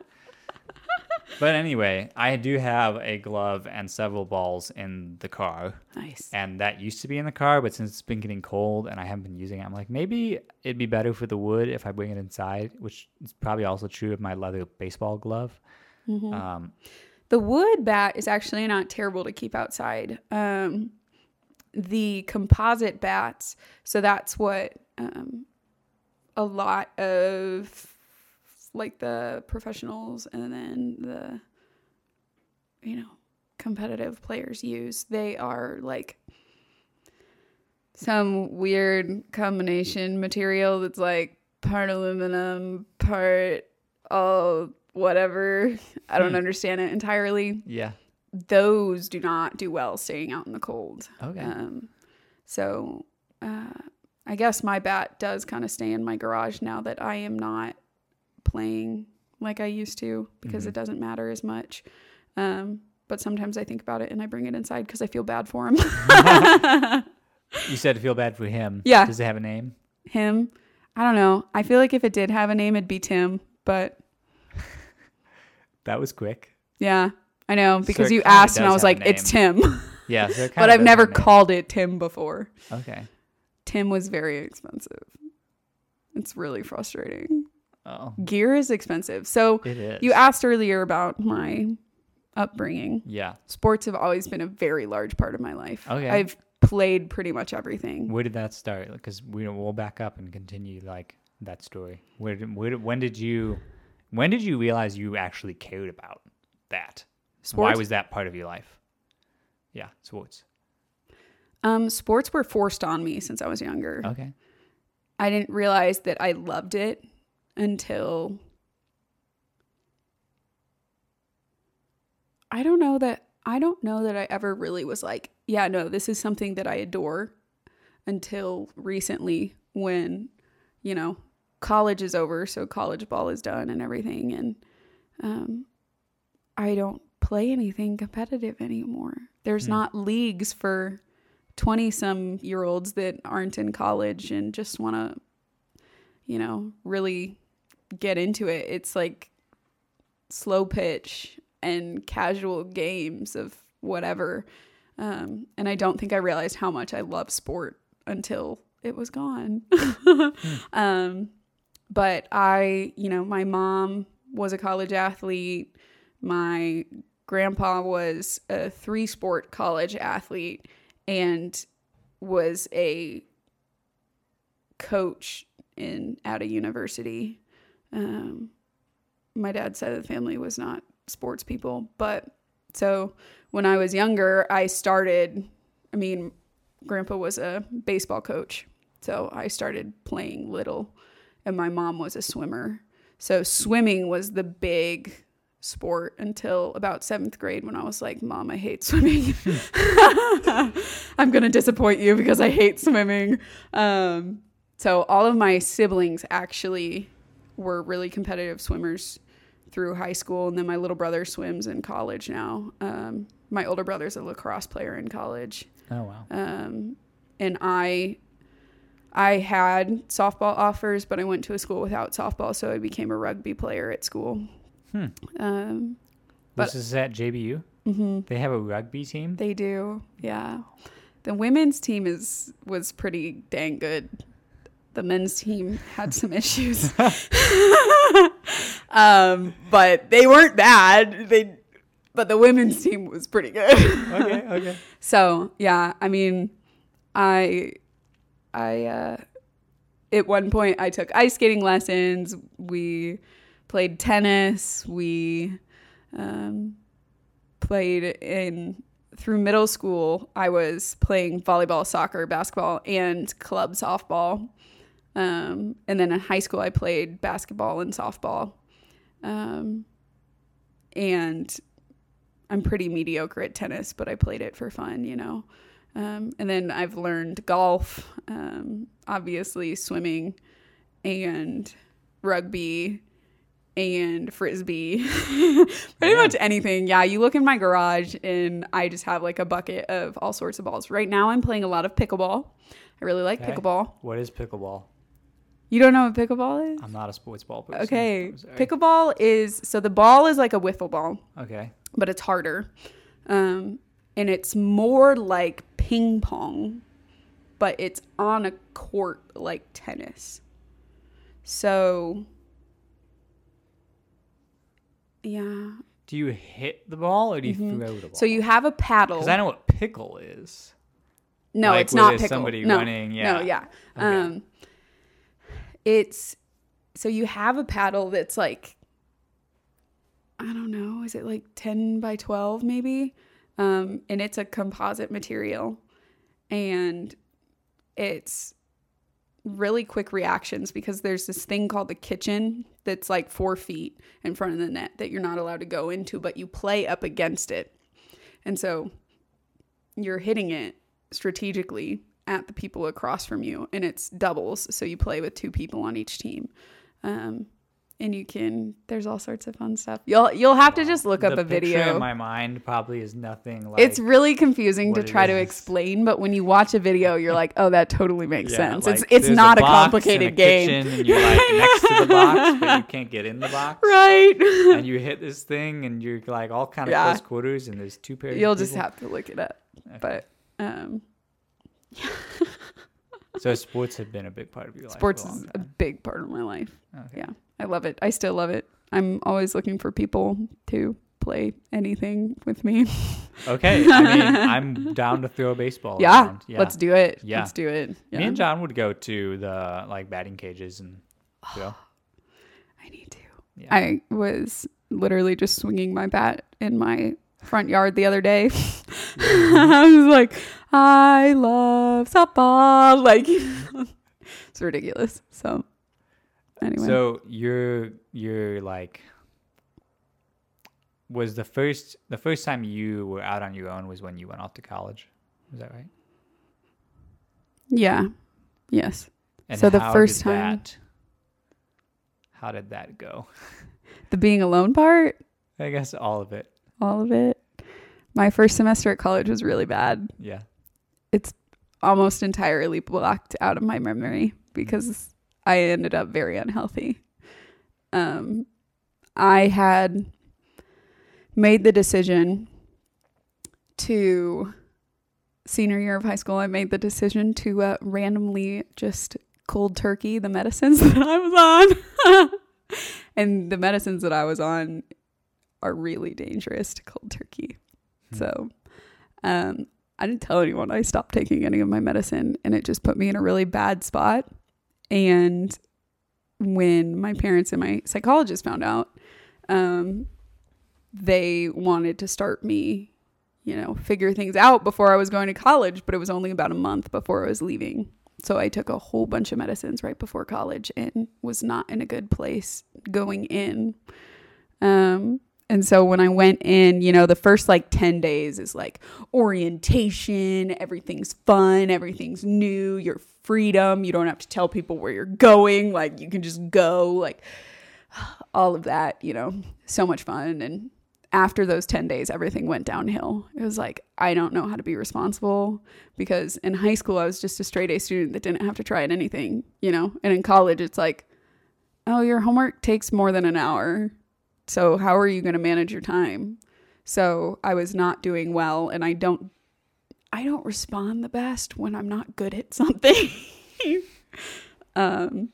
So that was just the start of things not being great at my school. And then, medicine was not on board, and I had some people in my life pushing things on me that were not true of myself. And physical health is also tied to mental health. Mm-hmm. And I gained 35 pounds when I went to college because I was like, there's French fries and ice cream at lunch. Those are my two favorite food groups. So boom, there we go. That's the best, Mm-hmm. And it wasn't the best. So I was only at school. I left the week before Thanksgiving break because I was, that is when full honesty, that is when I started cutting. Mm-hmm. And suicide had been real in high school for me. But it had never felt so close until then. So people I care about, my parents, people that have authority over me were called, and they came and they took me home. I was kind of mad about it at that point because I was like, nah, I'm fine. I can fix it. I can keep going. I want to be here with my friends. And I ended up kind of just sitting in the basement watching Teen Wolf, eating ice cream and stuff in the dark because I was just in a bad place. And one of my best friends actually died in a car accident Christmas break that year. So that really didn't help anything. And then I started working on the farm after 4 months of just nothingness. And the farm was amazing because I listened to books all day long, and I just got to do physical labor, which I love. I love getting sweaty, and I love weed whacking and getting dirty and getting like just down in things and working with my hands and building stuff. And so that was awesome. And that really kind of put me in a better place. I was going to therapy a lot, trying to work through things, figure out what was really going on, you know, medicine testing, getting DNA tests because nothing was working. So it really, school went really poorly the first time, and my freedom went really poorly the first time.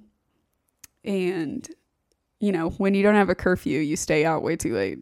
So it was like every night I was like, yeah, let's just keep going. And it was like I was out till like 4 a.m. just derping around with my friends. And, you know, and then I'd get up at 7:30 for class. So sleep was out the window. Physical health was out the window. Once those things are out the window, mental health is out the window. Everything was out the window. And my mind has basically just blocked it out at this point. I journaled a lot during that season, which is cool because I look back and I'm like, I don't remember that happening at all. So I'm really, really thankful for the journal, but it's also hard to read sometimes. I can imagine.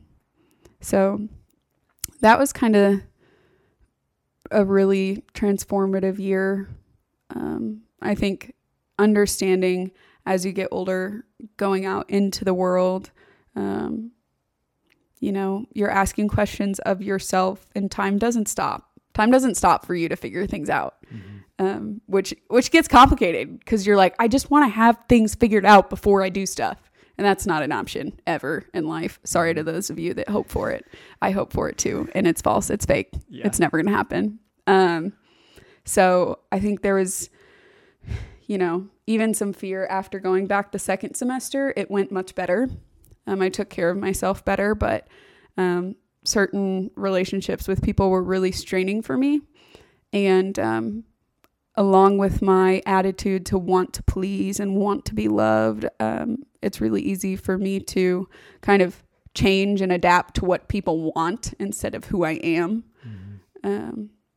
And I came home the second time, and that summer is when my health seemed good, but my attitude towards myself and my coping mechanisms got really bad, which is when I decided I wanted to move out, which was terrifying to my parents because they were like, you're not in a good place to move out. Why are you leaving? And I was like, because I want my freedom, you know. And freedom is much more taxing and exhausting and annoying than, you know, when you're younger, you're like, yeah, I'm going to be an adult and I'm going to like go out and like eat a lobster and like drink a cocktail in my fancy outfit. And then I'm going to have like a cool job and it's going to be awesome. And that's not at all what life is like. Where is my lobster tail? Yeah. I've had lobster once.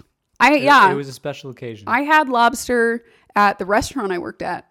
Oh. Because, don't quote me on this, but because it fell on the floor, so we couldn't serve it. And I was like, I don't care if it fell on the floor. I'll eat it. Come on. I know. Yeah. So I ate the floor lobster. Oh, nice. You know, really quality. But yeah, so here I am. It's going better. 2020 was an amazing year for me. I'd like to hear that. Yeah. It was amazing. Not enough people are saying those words. No. I think it's really easy to focus on all the bad things and like, yeah, there's some rough stuff, but rough stuff means change if you let it mean change, and growth. And I am big on growing. So I'm really thankful for all the hard stuff because it grew me in a lot of ways that I was unaware of. So, yeah. Do you think obviously there were a lot of things contributing to your kind of, your decline in a lot of areas? There were lots of things coming together causing that. Do you think there was a certain specific thing that was an underlying cause I do. for that? Yeah.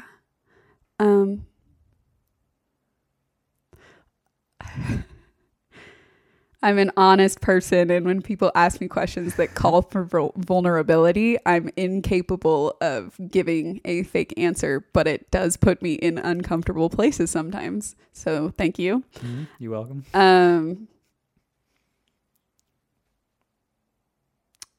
The first time I had some friends that were so my dad gave me a toolkit when I went off to college because that's just who I am. Mm-hmm. Like it was awesome. It was a sign of love, and I was like crying tears because I was like, my dad loves me. But apparently living in a girl dorm and owning a toolkit makes you seem like you're a lesbian, I guess. And playing rugby doesn't exactly help. And I had some friends that were gay, and they were trying to tell me that I was gay.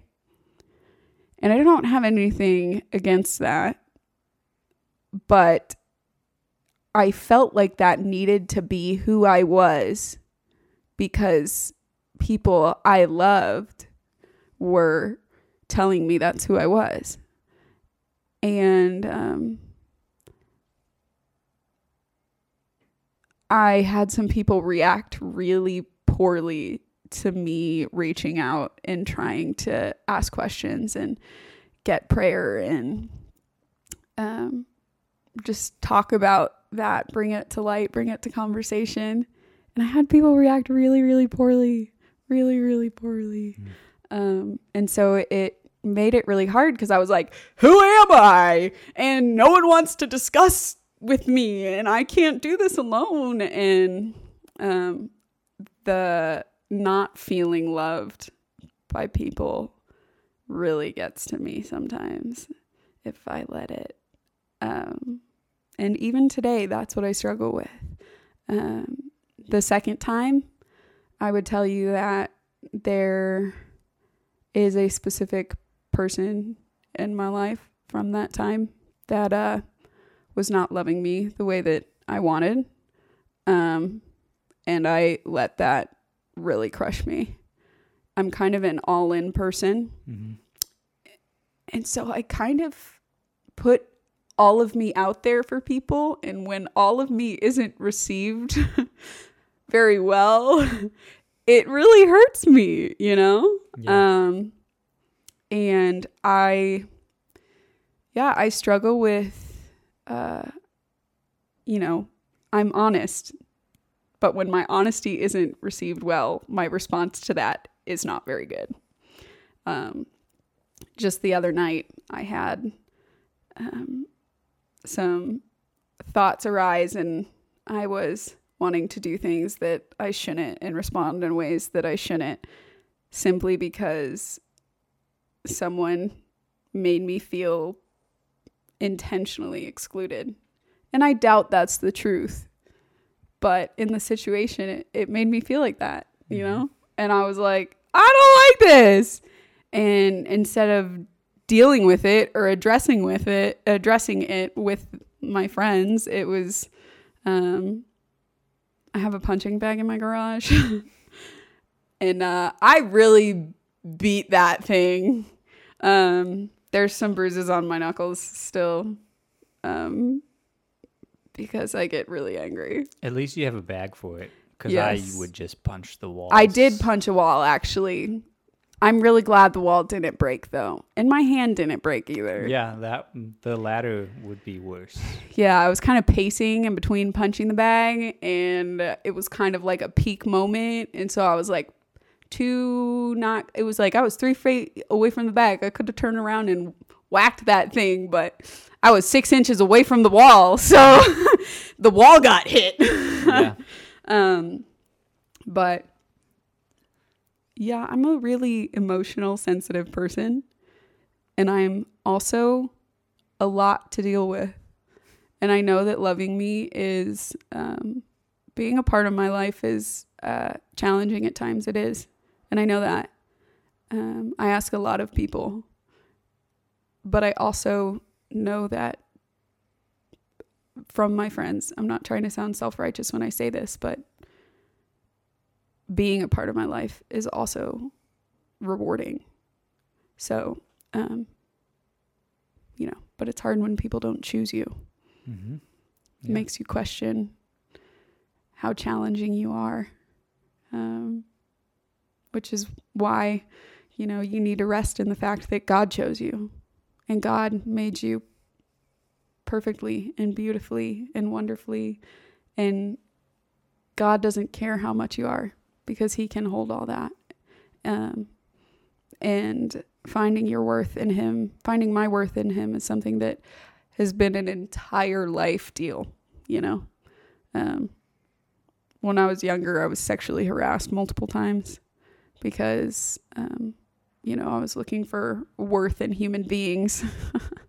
And that doesn't go anywhere. They're always going to fall apart. They're always going to disappoint you and not be enough. And, continuing to look for earthly things, tangible things that you can find your worth in is always going to fail you. Mm-hmm. So I've been working a lot on my worth in Christ, and 2020 was a big year for that. I think I'm a lot more confident in who I am and what I need, which is really cool. But I still feel like I don't have a strong community or a strong place for fellowship, and it's kind of hard to do that and remain confident all the time. Mm-hmm. So sorry, that was kind of like a long ramble. You have to apologize for getting on this podcast. What were the steps toward reaching that place you're at now? So making that change and getting closer to the person who's giving you worth and coming to understand that better.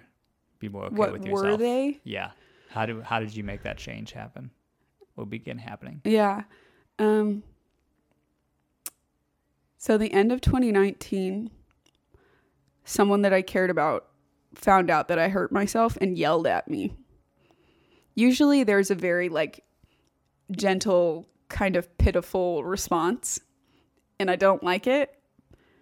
But this person got angry with me, and it made me remember how I felt when my friends were doing it and how I feel when my friends bring up their health and their choices of how to deal with it.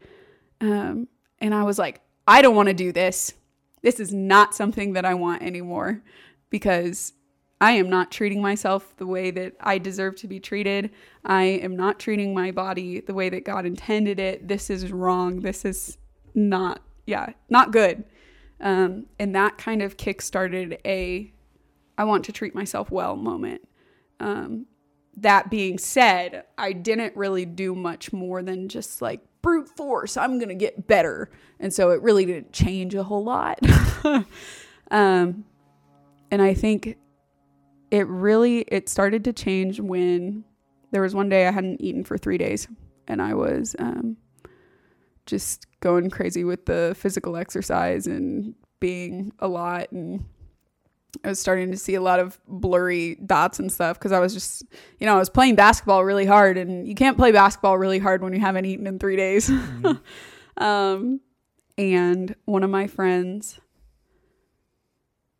I went for a walk by myself, and I was like, I don't want to talk to anyone about what's going on. And I was being really stubborn. But then I started just praying to the Lord that I was like, God, I know something's wrong.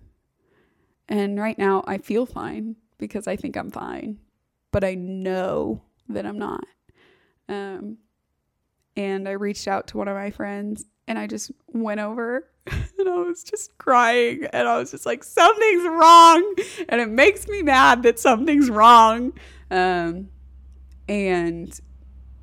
we made one egg for me to eat, and I sat there for about 30 minutes crying, just staring at this egg, because I was like, I can't do this. Food is the enemy.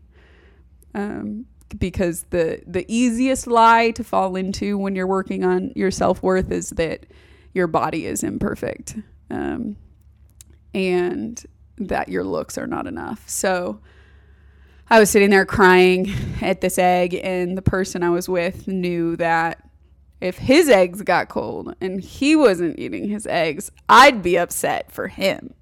So the way to get me to eat my egg was to help, to make sure that he ate his eggs, you know?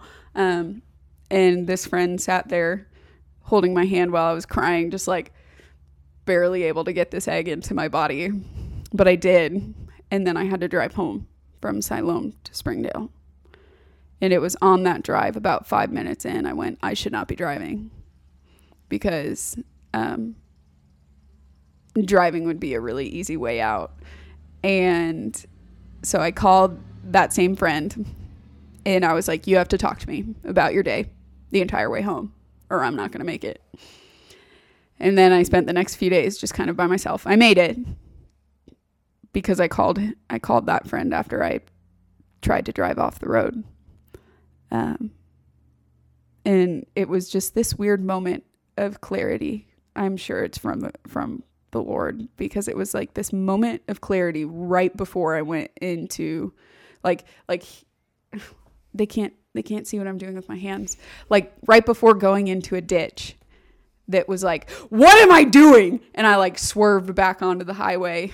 Then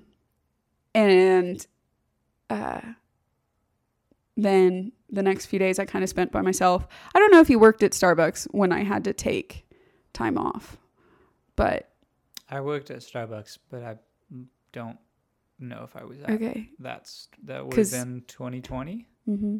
Because it was the beginning of 2020, yeah. So right. Haley kind of looked at me and was like, what's wrong? Like, people are saying you're treating them poorly, and I know that's not who you are, and I think you're treating yourself poorly. And I was like, you're right. So I took a leave of absence, and I stopped working, and I just was like, Ashley, you got to clean up your house. You got to clean up your body. Like, you got to figure out what's going on. You got to go to therapy, and you got to talk to people. And that was really big, but it wasn't until a little bit later down the road, I was diagnosed bipolar, and it really terrified me, because my only experience with bipolar is really bad. And I was like, I don't want to be that bad. I don't want to be a bipolar person. It scares me. This is not something that I want to define me. And my friends surrounded me and were like, who you are is not changing. And we love you the way that you are. Just because you have a new word for it doesn't make you different. And that doesn't have to define you. And the next week I was at church, and for the first time in a little while, because I had been really angry at the church, and just not wanting to believe any truth. I was like, I can find my own truth. I can define my own self-worth. I can fix my own problems.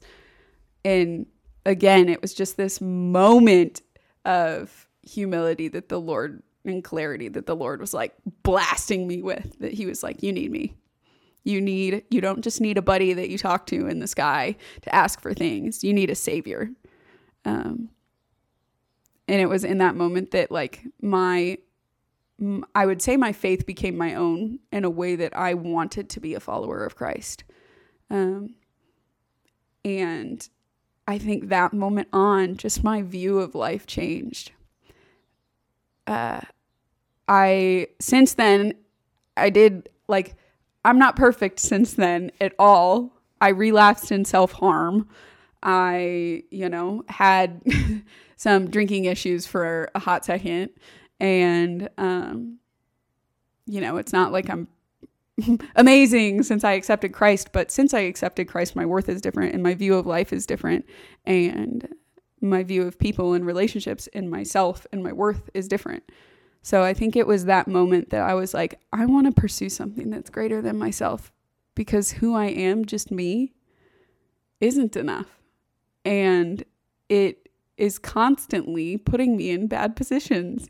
And thinking that I'm strong enough to fix my own problems is constantly like ruining stuff, you know? I'm not strong enough to fix any of this. I'm not strong enough to just think my way out of my problems. And so I think it wasn't me that decided that. I think it was a moment of hopelessness that the Lord just reached me, you know? It was a moment of like, there either is something more outside of myself or there is nothing. So that was kind of like a third of the way through 2020. And the rest of the year was a lot of really challenging moments. People looking at me and telling me, this relationship in your life is really terrible on you. You need to fast from this person, and fasting from that person, which was complicated. I don't know if you've ever fasted from a human being, but it's hard. And that, me realizing how much time I was spending on specific people instead of things that actually brought me life. And me just spending time learning who this person that the Lord created is. Like, because of Christ, I am beautiful. You know, I'm creative, I'm sporty, I'm talkative, I love people. Passion is my greatest strength and my greatest weakness. So yeah, I think it was just a weird moment of the Lord being like, this is hard, but here I am. And if you want change and if you want worth in life, we're gonna have to put some work in, but we're gonna do it together. So yeah, I don't know. I don't even know if that answered the question. I don't even remember what the question was. I think you said, was there a moment that like you realized? And yeah, I guess there kind of was, but it wasn't really me realizing, it was the Lord being like, yo, wake up, slap me across the face. Hey, dumbass. Like, you're not going to do this yourself.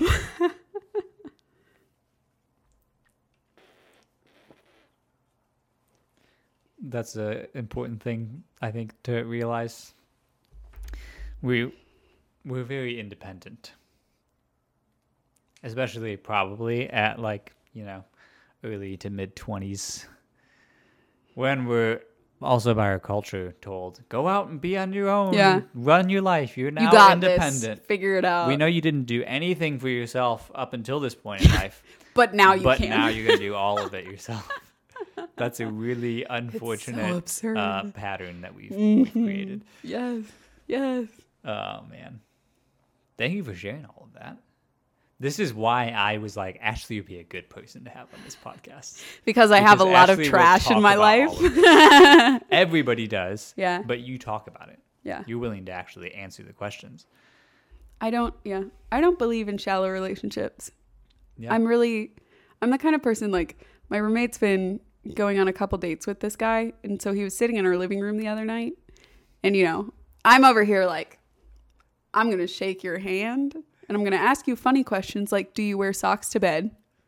And then I'm going to ask you questions like, what's your shallowest insecurity? Like, what's your deepest fear? You know, like that's who I am. I don't have normal conversations with people. Every like get to know me conversation and get to know, you know, the people are like, let's just go have coffee, ends up being like 3 hours because I'm like, tell me your life story. Tell me what bothers you. Tell me what inspires you, you know?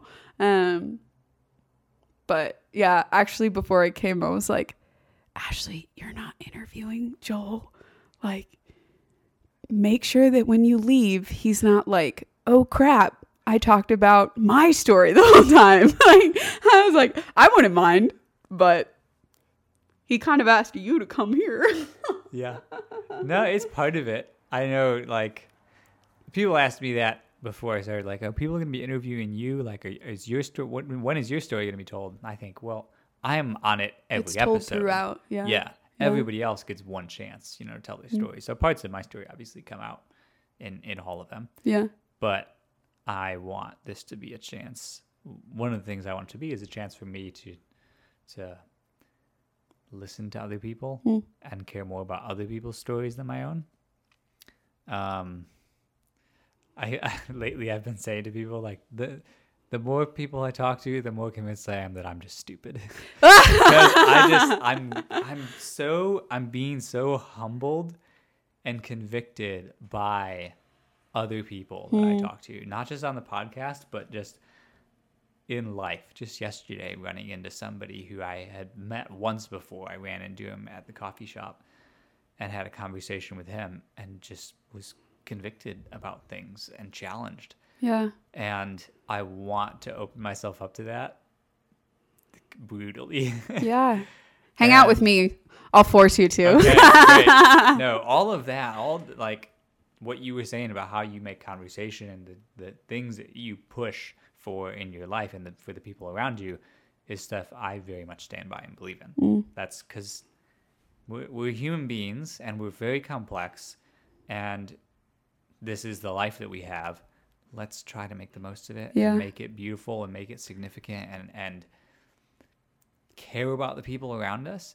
And if my conversation with somebody is just built around me maintaining some image for myself and not looking stupid versus exposing my ignorance and my misunderstandings of them and wanting to learn from them, if it's not that, then it's about me and it's not about that other person. And I don't want that to be the case. Yeah.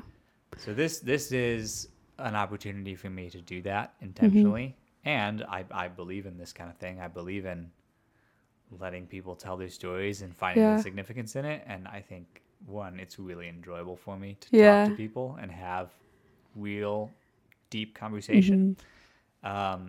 And I think other people enjoy listening to it. So far, everybody that's told me about listening to it, they're like, that's really fun. Cool, like Colby, we had the conversation together, but then he texted me like earlier this week and said, hey, I was actually listening to the podcast and it's really engaging, even as someone who was there. Yeah. And I love that. Yeah. I love that you're doing this. I know we had a conversation once when I came back to visit. I was talking to Zach and you were making drinks and we were talking about some issues that he has. And then, I just pointed at my arm and I was like, I want to be able to reveal and step into and constantly just talk about the hard things in life.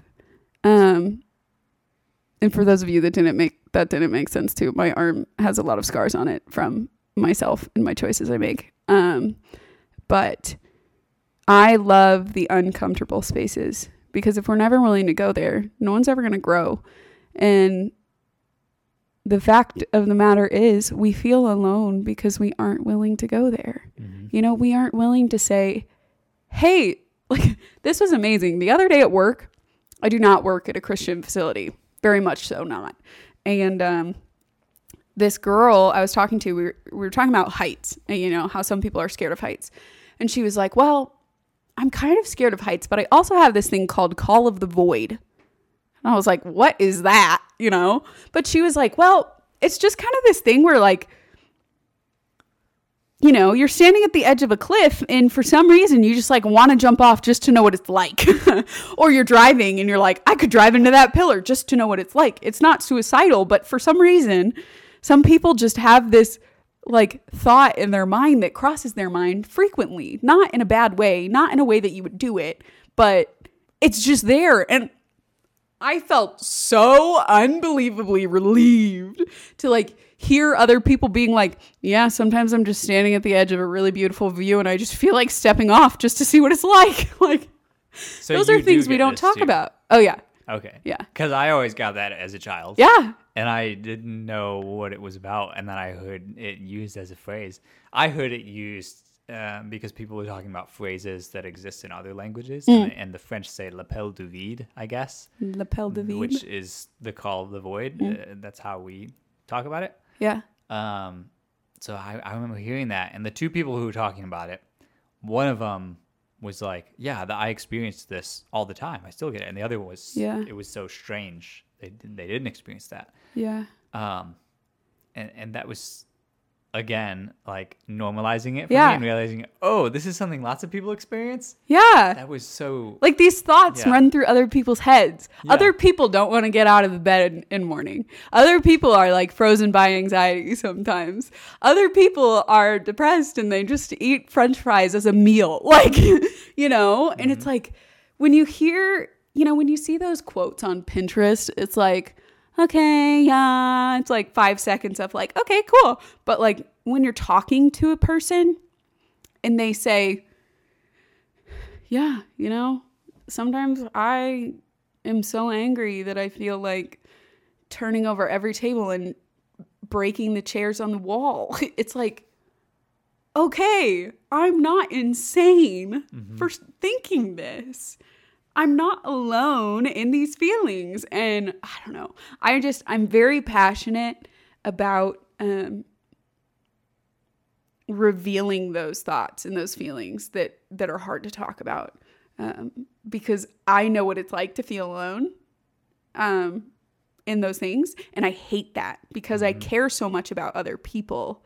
It's like I often say, I would never wish mental health on anyone, even my worst enemy. Never. And because of that, it's like, even people I don't know at all, I'm like, I want to help you in some way that I can. And if all I can do is talk about my own experience, then I will, because maybe that's helpful to even just one little person who's like, I need to know that I'm not the only one that thinks this. But what I love, you know, I've told lots of people about this before. What I love about the mental health community is the understanding. It's really beautiful, but it can be really dangerous to be a person with mental health and not have hope in something else. Yeah. And growing up, I found I got angry with the church because I was experiencing a lot of, you know, life-threatening thoughts and just darkness that was often like, well, just pray about it. God's going to provide. I'm really sorry you feel that way. And the typical, like, you say something kind of vulnerable and they're just like, I hate that. I hate it when people do that. Yeah. Yeah. And it irked me a lot. And so I was mad at the church, but I was depressed by people with mental health who had hope in nothing else. And finding people that experience mental health, but also experience the hope in Jesus Christ is a special breed of human being. Because it's like, yeah, you know what? I don't always value my life very much. And I maybe don't have the best fear of things that I should be afraid of because I'm not concerned if I die young, but I also have this hope in the Lord that makes life worth living. And it's really cool. I don't know how I got there. Sorry. I'm really, really passionate about Jesus. Mental health and Jesus are probably my favorite things to talk about. So once you get me going, it's kind of hard to make me stop. That's fine. You don't need to stop. I mean, you have an honest way of speaking about it, which is, I think, what everybody needs, because so many people have a problem with the church or what they've experienced as Christianity because that's been their experience, because maybe they've had an issue and they don't hear anybody in the church talking about it. And if they try, there's just, yeah, we'll pray about that. The pity. And, well, can I tell you about the specifics? No, God knows. Yeah, God knows. God knows. For all the people who didn't raise their hand, God sees you. Right. Now we're all going to go home and live our comfortable lives, you know? Right. Because, Yeah, I have a lot of beef with the church. I'm a pastor's kid, and I've been said- hurt drastically by the church. Yeah, I think I've said that on every episode so far. I Yeah. have beef with the church. I have beef with the church. Yeah, which I also have grace on the church. I think Who doesn't? Who doesn't have beef with grace? Both. Because, Lots of people, I think, have beef, but no grace. well, we were talking about it earlier. The church is a family. Yeah. Who do you argue the most with in your life who also never... That's hard for me to say because that's how my family is. But in theory, your family is the people that stick with you. I'm really sorry for people that have experiences in the family that are so painful, and there is no grace within them. That's really, my heart hurts for them. And I just want to embrace them and be like, I will cook you meals. I will play games with you. I will listen to you cry. I will cuddle with you on the couch and watch movies. I don't care. I will be your family. But the church is a family. Who do you like hurt the most with your words? Who do you argue with the most, like constantly? Your family. Everybody has beef with their family, you know? But there's also grace within that. You can There be like, needs to be. you're entirely wrong and I hate you, but I also accept you, you know? Yeah. Yeah, I think a lot of us aren't very good at doing that. Forgiveness is a discipline. Yeah. And Grace is unique. look at the difference in our waveforms, by the way. Oh, you mean because I talk really loud? Yeah. If you're wondering how loud you should be, you can glance at that and, Oh, because I'm being too loud? readjust. No, you're not too loud. Should I I'll move it like over here. Yeah, there you go. There you go. Now look at the waves. That's Yeah. looking good. Yeah, those are good waves. I'm But going yeah, to listen to it back and it's going to just like I'll blow out the normalize it speakers. a little bit. But yeah, I'm learning to be more accepting of the church while continuing to disagree with it on lots of things. I think Yeah. that's very important. I think if you have any body of people, any group where everyone in it they all agree all the time and nobody points out flaws and challenges that group is stagnant and it will not get better and it will not create change. Yeah. And what else is the church supposed to be doing but making the world better and changing things? Yeah. This person that we say we worship, Jesus Christ, was the most proactive, radical person around him.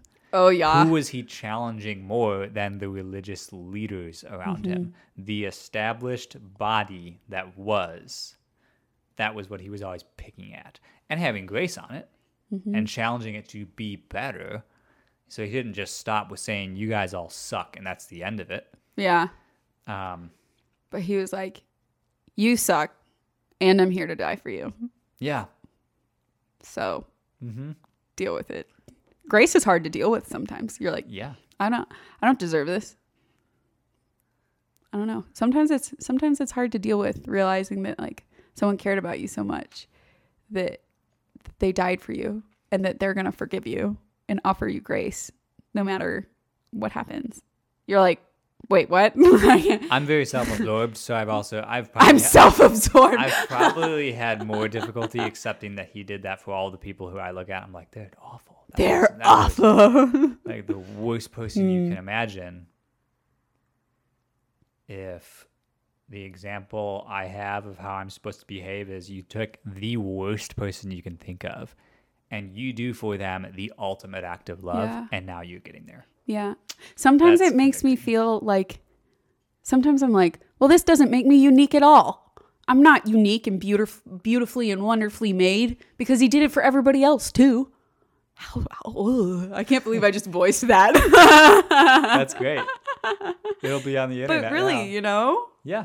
like you're like, God loves me unconditionally and I'm like nobody else because he made me that way.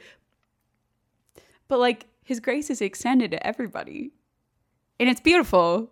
But then my sinful nature is also like, but I want it to be just me. Yeah, so you can let it lower your view of you and say, well, it's so normal that he just gave it to everybody. Or you can let it raise your view of everybody else. that he wants to That's a good point. elevate That's a good point. everyone. He wants to put everybody up. Like, no, you are so incredibly valuable. It's not that one of you is super valuable or that a bunch of you are, because you're super valuable, now nobody is. Yeah. That's not how it works in God's economy. Yeah. In the human way, how we do things, if you have an overabundance of something, that thing automatically becomes less valuable. Yeah. It's not how it works with people, though, Yeah. with relationships. At least that's not how it should work. I always think of, this is kind of funny, but have you seen The Incredibles? Yes. So, what's his face? What's the name? The guy with the hair, the bad guy in the movie? I don't remember what his name is. Oh no, that's gonna kill me. Electro or something. No. What did he do? He had a suit that like he could control. Basically, evil Iron Man of, like 2000 or Magneto? whatever. Is it? No. Iron Man? Iron Man was the Iron Man. Yeah, He's, you're right. So I was thinking he's of Iron like Man. what I'm saying is like he's smart and he made his own suit because he doesn't have superpowers. Yeah. But his goal is to make everybody super so that nobody's super. And that's always what I think about when people start talking about that, because I'm like, if everybody's special, nobody's special. But everybody is special. But everybody's That's the wonderful unique. thing. And everybody is unique, know? Yep. I feel like you can probably understand that. I mean, that's why I'm doing this. Yeah. Yeah. I guess that makes sense. Yep. So I do have questions. You have questions. I do have questions. I have some written down on the phone, which we've discussed. Won't make an appearance on the show. But I also have ones that I was scribbling down last night thinking about. Okay. I'm curious. Which we've gone over some of these kind of already. Sure. Do you wear socks to bed? I don't know. Can you? Can I? Or is it against your moral code? No, I don't have a moral code that governs whether or not I wear socks. Okay. I just know people that really can't. Like really, really can't do it. I have worn socks to bed before. Okay. But I wear a shirt to bed. And that's all. Okay. And I mean underwear. Okay. But I can't do PJs because it's just too much. I can't. I get really warm. No, my bedding is I don't very like minimal. wearing like pajama pants to bed. Shout out to all my girls over there in the world that understand this. But like, if you wear pants to bed, they just like ride up, and then in the morning they're just stuck everywhere. Like, it's not pleasant at all. And if you wear in the winter, I'm always cold, always. So a lot of the time I do wear socks to bed, and then I have a sweatshirt that I wear to bed that is literally it's bright pink with cats all over it that are playing with fish. It's really cool. I'm really cool. I have a great sense of style. So, but a lot of the time when I wake up, it's like, it's like up around my head and like barely even on my body. And I'm like, what is the point? Like, one time I fell asleep chewing gum. And you didn't. I found it. I think I was still chewing it when I woke up, but it was also like you on could have my died. Chest. Ew. I know. Yeah, just like drooling out of your mouth. It was it was on my chest, and it was, I don't know. It was somewhere else too, but it wasn't in my hair. Somehow it got around. Like it moved around. Did you have hair at that point? I did. I had long hair at the time. Ew. Yeah. How did you manage that? That's impressive. How did I manage to have long hair? No. The gum not being in your hair. Can't even imagine that on you. Ugh. It is kind of weird though to imagine that, but also at the same time, I've been shaving my head for like over 5 years at this point. But at the same time, like, I just feel like you're such an adventurer. I can totally see it. So, what are the questions? I was just trying to think of a response of like, I know people who like glimpse parts of my life see me as an adventurer kind of. And I feel fake. I don't think I would say, if I was to define what I know of you, I would not use the word adventurer. I would say you have wonder in your spirit. I do, but I don't do a lot of it. That's okay. I'm a very stationary person. But I think that wander, a lot of people, when they think of that word, they're like, you go to Iceland and you go to Switzerland and you go to the Galapagos Islands and like you're like taking pictures and living in a van, and like that's just society's definition. When I say wander, I mean like you like to go places, whether that's intellectually, conversationally, geographically. I mean, I don't think you're going to live in Arkansas forever. I think you're going to go places and you're going to make relationships with lots of different people and have lots of different conversations, hence the podcast, and look for things like intellectually, you know?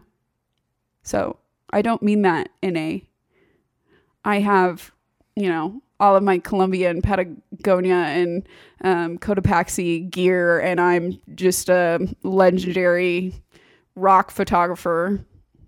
I love those guys. So, I mean, they're really cool, and I think it'd be really cool to live a life like that, but... I was being sarcastic, actually. When you said rock photographer, I was imagining, like, I was thinking of somebody specific who I won't name. Oh, boy. Well, these people who go out and they stack the rocks. Oh, no, I was thinking like... And they take pictures of them then. Like Ansel Adams kind of stuff, you know? Like big rocks. Like mountains. Literal nature photography. Yeah, okay. No, I was thinking about the people that are like, I'm going to make my van and I'm going to travel and I'm going to take pictures, and I don't have a photography degree. But, you know. Well, yeah, that'd be cool. I would love to live in a van and just travel the world. That'd be nice. But community would be difficult. Yeah, that's the thing, isn't it? Yes. So you need like a really big van with lots of people. Really big van. There was a documentary. Hey, you want to come with? There was a documentary about these people. I don't have candy, but you can get in my van. Oh, wow. Let's go in there. There was a documentary about these people who, I mean, they were essentially hippies, and they I want to be a hippie. Had a bus, a like full-size bus, and there were a bunch of them, and they would travel in it. And that's kind of the gist of it, but there was more to it than that. Probably a lot of marijuana to it. Probably a lot of marijuana and other things. Yes. You want to know a really sad story about me? I'm disappointed in myself for this, but actually it's not surprising. Okay. So sure. In high school, everybody knew I was a pastor's kid. And I was like kind of someone that like everybody knew, but like I didn't do stuff with people outside of school, you know, like the guys that I was in ping pong club with were people that I saw outside of school, and that was it. Oh wow. Ping pong club. Oh yeah. I was cool. And so this girl that I knew that was really well versed in many subjects was like, Ashley, you're just one of the most innocent people I know, and kind of like ragging on me for it. And she was like, do you even know the name of 3 drugs? And I was like, yes, I'm not that bad. Like, I was like, I totally do. She was like, okay, name 3. And I was like, marijuana, pot, and weed. Boom. And she just started laughing and just like was like dying crying. And I was like, I don't understand what just happened. And I like looked it up later to figure out that I named the same thing 3 times. But don't forget cannabis. There's a lot of names. So, yeah, you know, really quality. Yeah. So questions. Yeah. This is bad. I'm trying to like keep an eye, and once we get close to the 2-hour mark, to start asking specific questions, which says if I haven't been asking specific questions. I don't have anything going on until 5, so I'm not like cutting it off or anything. Okay. I'm just being I just need to do some schoolwork tonight, but that's it. Yeah. Okay. Cool. What's something that the world should know about Ashley? About Ashley? Yeah, like if the people who interact with you could know something that you think they should know. Okay. I'm going to answer this, and then I have a question for you, and you're going to hate me for asking it. Okay. What should they know about me? Am I allowed to ask clarifying questions? Yeah. Okay. So, like, do you mean, like, what do I think would help people understand me, or what do I think would like better the world if they knew about me, or like what do you mean? What for your sake For my do sake. you wish people knew?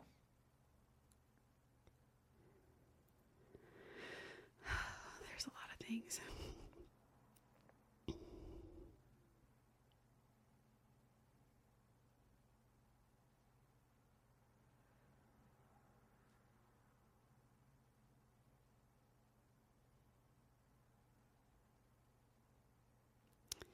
I think there's a couple things. So I'm trying to be like, which one do I say? You can say both if you want.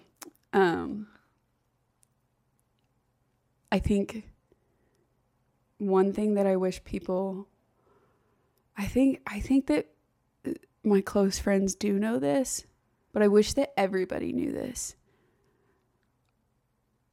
I love people unconditionally and very strongly. And if you have just looked at me once, I will protect you with everything I have. Like, it doesn't matter if I've just shaken your hand and heard your name and already forgotten it. Like, you're important to me, and I will protect you. And I'm very faithful to the people I care about and the people I don't care about. Like, anyone I know could text me or call me at any time and be like, I need you. And I'd be like, okay, I'm there.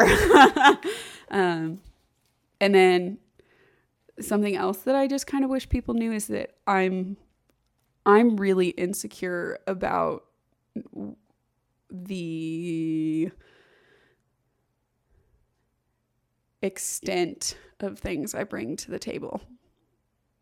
So it's strange because I couldn't care less what you bring to the table. It doesn't matter how complex or difficult you are.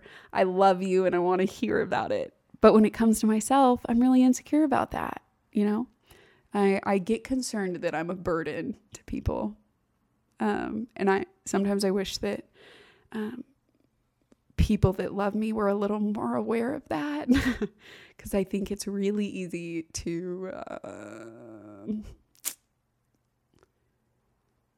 skip, you know, part of this is my fault because I could just be more honest and just vulnerable in times, but in times that I'm like holding things back because I want someone to like dive in with me, you know, I don't know. I like to blame myself. So even after just saying that, I'm like, nah, this is my fault. Like, I can fix it. But I'm kind of an all or nothing person. You get all of me. If you want to be my friend, you get all of me. And if you don't want all of me, then we are going to have a very interesting relationship. Because it's not that I won't be there for you, but you can't have like fun time with me playing sports and, you know, whatever without the emotional conversations, because I don't know how to do that. Mm-hmm. And I don't know if that's a bad thing. No, like I said, passion is my greatest strength and my greatest weakness. It gets me in trouble, but it also builds really beautiful relationships. Yeah. So I can relate a lot to that. There's I've known for quite a while that really, if I were to put names to my two greatest fears, Ooh, I love this. Being too much and also not being enough. Yeah. Being too much because I have a lot of emotion and a lot of passion and a lot of energy, and I feel things very big, and I have a lot of things to say, and I have a lot of thoughts. Oh, I love that. And I don't know if everybody's ready for it. And I don't want to be too much for somebody to handle because I don't want to scare people. And then the fear of not being enough. Like, what if I'm not strong enough? What if I don't have enough energy? What if I don't have enough patience? What if everything that I bring to the table still isn't enough for you? Mm-hmm. That's all I have to give. I actually just was on the phone with my mom last night because of a little incident this weekend that I was like, am I just not enough for these people? that I call my friends. And it was really hard, but it was also a good reminder of like, I don't find my worth in those people. And I can't do more, and that's okay. So I don't know, but I understand that. So here's my question for you. Okay. I love this question. If everyone in the world was like you, what would the world be like?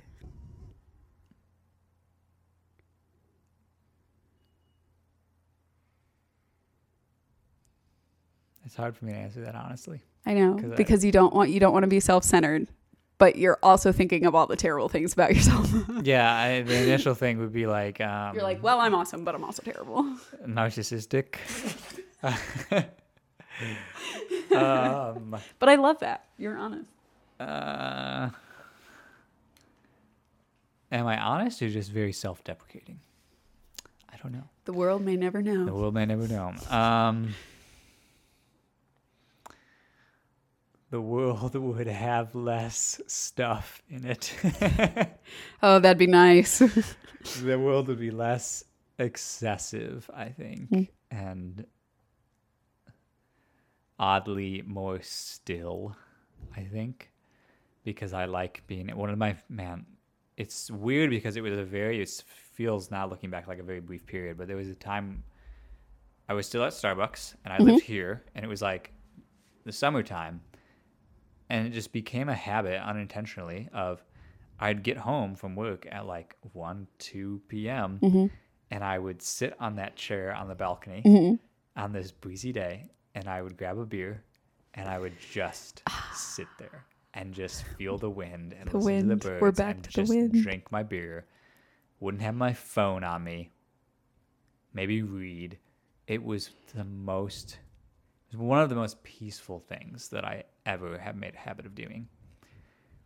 And I never regret making those things a habit. The times of stillness. Yeah. Lately, there have been a lot of days like that for me at the coffee shop at Old Pine, going there and literally just sitting and drinking my coffee and looking around. Beautiful. Beautiful. Yeah, because I'll go there with things on the agenda. I'm like, I got to work on this episode of the podcast, and I got to work on some of these photos and do this thing, and I need to read, and I need to do my Bible thing. And I'll kind of just run out of steam to do all those things. Yeah. You're like, this is going to be great, and then it doesn't happen. Yeah, and I can only edit photos for so long. Honestly, I'm really not very diligent about that. And then I'll just sit there, and I'll drink my coffee. And every time I get that twinge of, no, Joel, you need to be productive, I'm just like, no, I can just sit. I'm productive all week long. Yeah. I can just sit here. Rest. Yeah, it's very restful for me. And that includes talking to people. Like when I go in, almost every time I'm in that shop, I end up talking to somebody, having a good conversation I with love people. that for you. It's restful for me. It fills me with energy and joy. It's refreshing. Yesterday, I kneeled down before going to bed and prayed very briefly. And I said, God, the thing I'm most thankful for today was that conversation I had with that person. Thinking about the day. It was a really good day. That's awesome. And there was that specific conversation I had. I was like, I'm really thankful for that. And I want to make a practice of doing that. Because there's too many things in my head for me to have a orderly prayer life. Yeah. So I think it would be a good practice for me to kneel down and just be like, I'm thankful for a lot of things. Today was good, and it was also hard. But this thing, I'm really thankful for this one specifically. I want to get in practice of doing that. That's kind of my answer. Okay. No, I like that. That's a good answer. Thank you. I'm pretty great. Oh, yeah, you know. And we're back to the narcissism. Yes, exactly. No, it's so good. I mean, getting on that topic a little bit, though, part of the reason I'm doing this is to encourage a little bit of maybe healthy narcissism in people, because we are, maybe especially in the church, Focused made on our to believe downfalls. that we're horrible. Yep. We are sinners, and Yes. we are Broken is a really broken, painful term. and we are dirty, filthy rags. Yeah. I think if you read the gospel accounts, Jesus doesn't use words like that to describe us. He says that people sin, and I want to read through them more intentionally and figure out, does he call us sinners? Because I think the people who used that word were the Pharisees, who he was always critiquing. I can't speak to that. I don't know know if he calls us sinners. Saying people are sinful is a different thing. Just like it's different to say somebody fails, and it's different to say somebody is a failure. Yes. I don't think God ever in the Bible This is why I love grammar. encourages defining ourselves by our mistakes or calling us failures or sinners. I don't think that's a theme, and it may not be even language that's actually used, but we have interpreted it that way. But it's not who I am. Yeah. And I also don't subscribe to the view that the sinful nature, as we call it, that resides in me, or the flesh, is my nature. That is not me. That's different. Yes. It is a nature. It is something that seems biblically to be talked about as something outside ourselves, even from the very beginning. Yeah. The first murder, right? God talks to Cain, and he talks about sin like a wild animal. He says, sin is crouching at the door, and its desire is for you. But which is a really interesting depiction too of that text. And then, because so many people have hang-ups about, well, that's the Old Testament, whatever. In the New Testament, the Apostle Paul, who we celebrate so much, talks about sinning and saying, when I sin, it's not me that's sinning. It's sin living in me. He talks about it like it's something else. And this isn't supposed to be like a Christian podcast.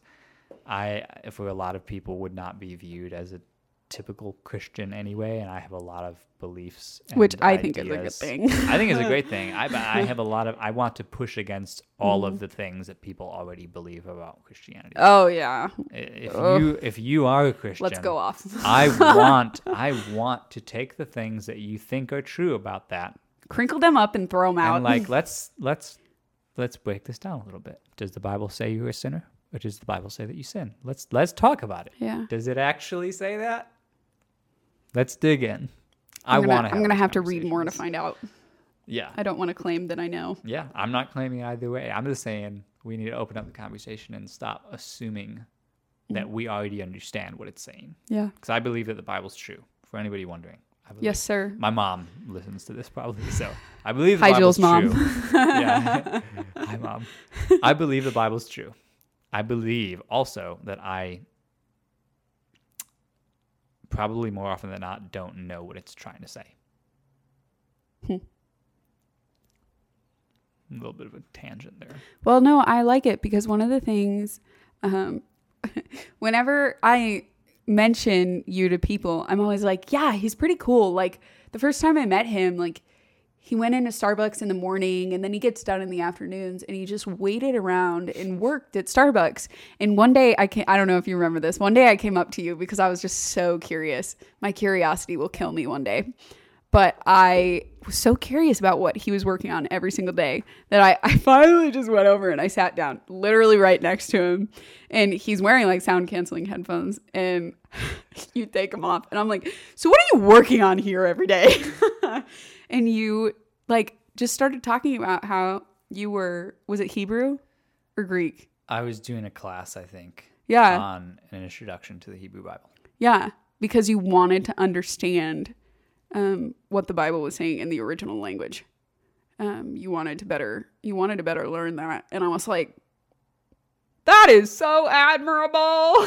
I was like, should I be doing that? Probably. Maybe Hebrew should be one of the languages I learn. I'm not going to claim to understand that language, but right. But there's a lot of things to learn. Yeah. But what I was appreciating was that you were like, I don't understand this. So I'm going to try to understand this. And it's really easy for people to be like, I don't get this at all. So, oh well, I'm just going to look past it and say it's something I don't get. Yeah, that was the point. Yeah. Thank you. Yes. No, I think it's important. There will, I'm sure, be more discussions about this topic in the future as I talk with people on this. Again, I don't want it. I don't want people to be turned away from the podcast because they're like, oh, this is a Christian podcast. Right. Like, this is not a Christian podcast. This is a podcast hosted by somebody who identifies as a Christian, Yeah. but who also believes that everybody has truth and everybody has something to offer and everybody gets stuff right and everybody gets stuff wrong. Absolutely. So I'm just as concerned with finding the things that I get wrong and other people who believe the things that I do get wrong as I am pointing out other people. Like, there's no point in pointing out the wrongs of the people who don't agree with you anyway. It doesn't matter. Like, Paul talks about that too. If you don't, we're not here to judge the people outside the church. You're in the church. It's a different thing. I'm butchering and paraphrasing horribly. I don't remember what the passage is. It doesn't matter. Just know that if you don't like Christians, I understand. Yeah, me too. And I am one. If you want to talk about it, let's talk about it. Yeah.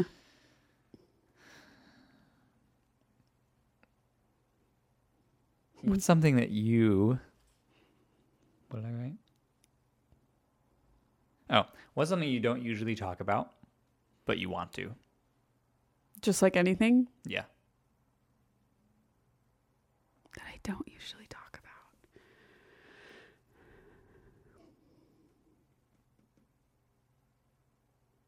Maybe this one's harder for you because you do talk about a lot of stuff. I know, yeah. But there's things I don't talk about.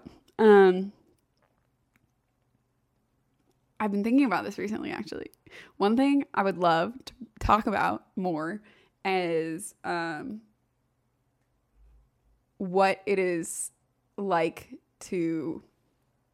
So I don't do this because I'm a Christian, but I don't want to have sex before I'm married because I want to be able to look at the person that I love one day and be like, this is for you and you only. Not because of something I believe, just because I've decided that's something I want to do. Mm-hmm. And I would love to talk more about what it is like to be someone that has decided that and drastically struggle with keeping that. Now, I've never been in a relationship, and that's never come up as an issue before. But the desire is there, and the desire has gotten me in trouble before. Yeah. So I would love to talk about that more with people because I think it's really easy to, once people find out I've made the decision that that's not something I want to do, it's really easy to write me off as like prudish. Yeah. And that's not at all why I'm doing it. It is more out of love for someone I don't even know yet that I want to do that. But it's really hard to be like, yeah, there's people I've met in my life that I just want to like bad, you know? And it's like, I want to be able to talk about that with people that also have made that decision. And I think it's really easy to be like, well, I've made this decision, so I'm proper and sealed and don't think about that at all. And it's like, nah, that ain't true. And I know that ain't true because like you're a human too. So one of the first conversations I had when I moved here with Ty, hi Ty, who is episode 3. Okay. He and I had just met. We were at a community group and we were all sitting around the fire outside, and we started talking about how the church doesn't talk enough about sex and sexuality, and parents do their kids a huge disservice by also not talking about it. Yeah. And I was like, wow, these people are great. Yeah. I found the right people. Yeah. Like, he just met me and we're already having this conversation. Yeah, it makes people uncomfortable. It's taboo. It's outside the church. People talk about it with no restraint. Often, no restraint. Welcome to my workplace. Depending on what kind of group you're in.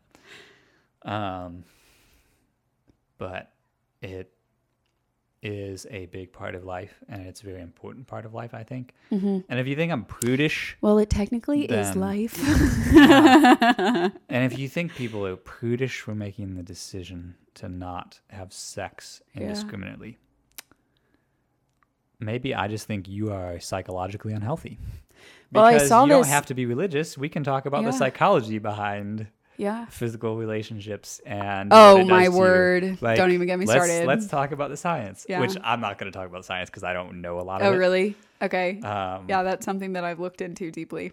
One of my favorite things that I've seen is, I think it's this song called "Follow Your Arrow," but I think it's in that song that it says, "You're a whore if you do and a prude if you don't," and I'm like, I really like that. Like, Yeah.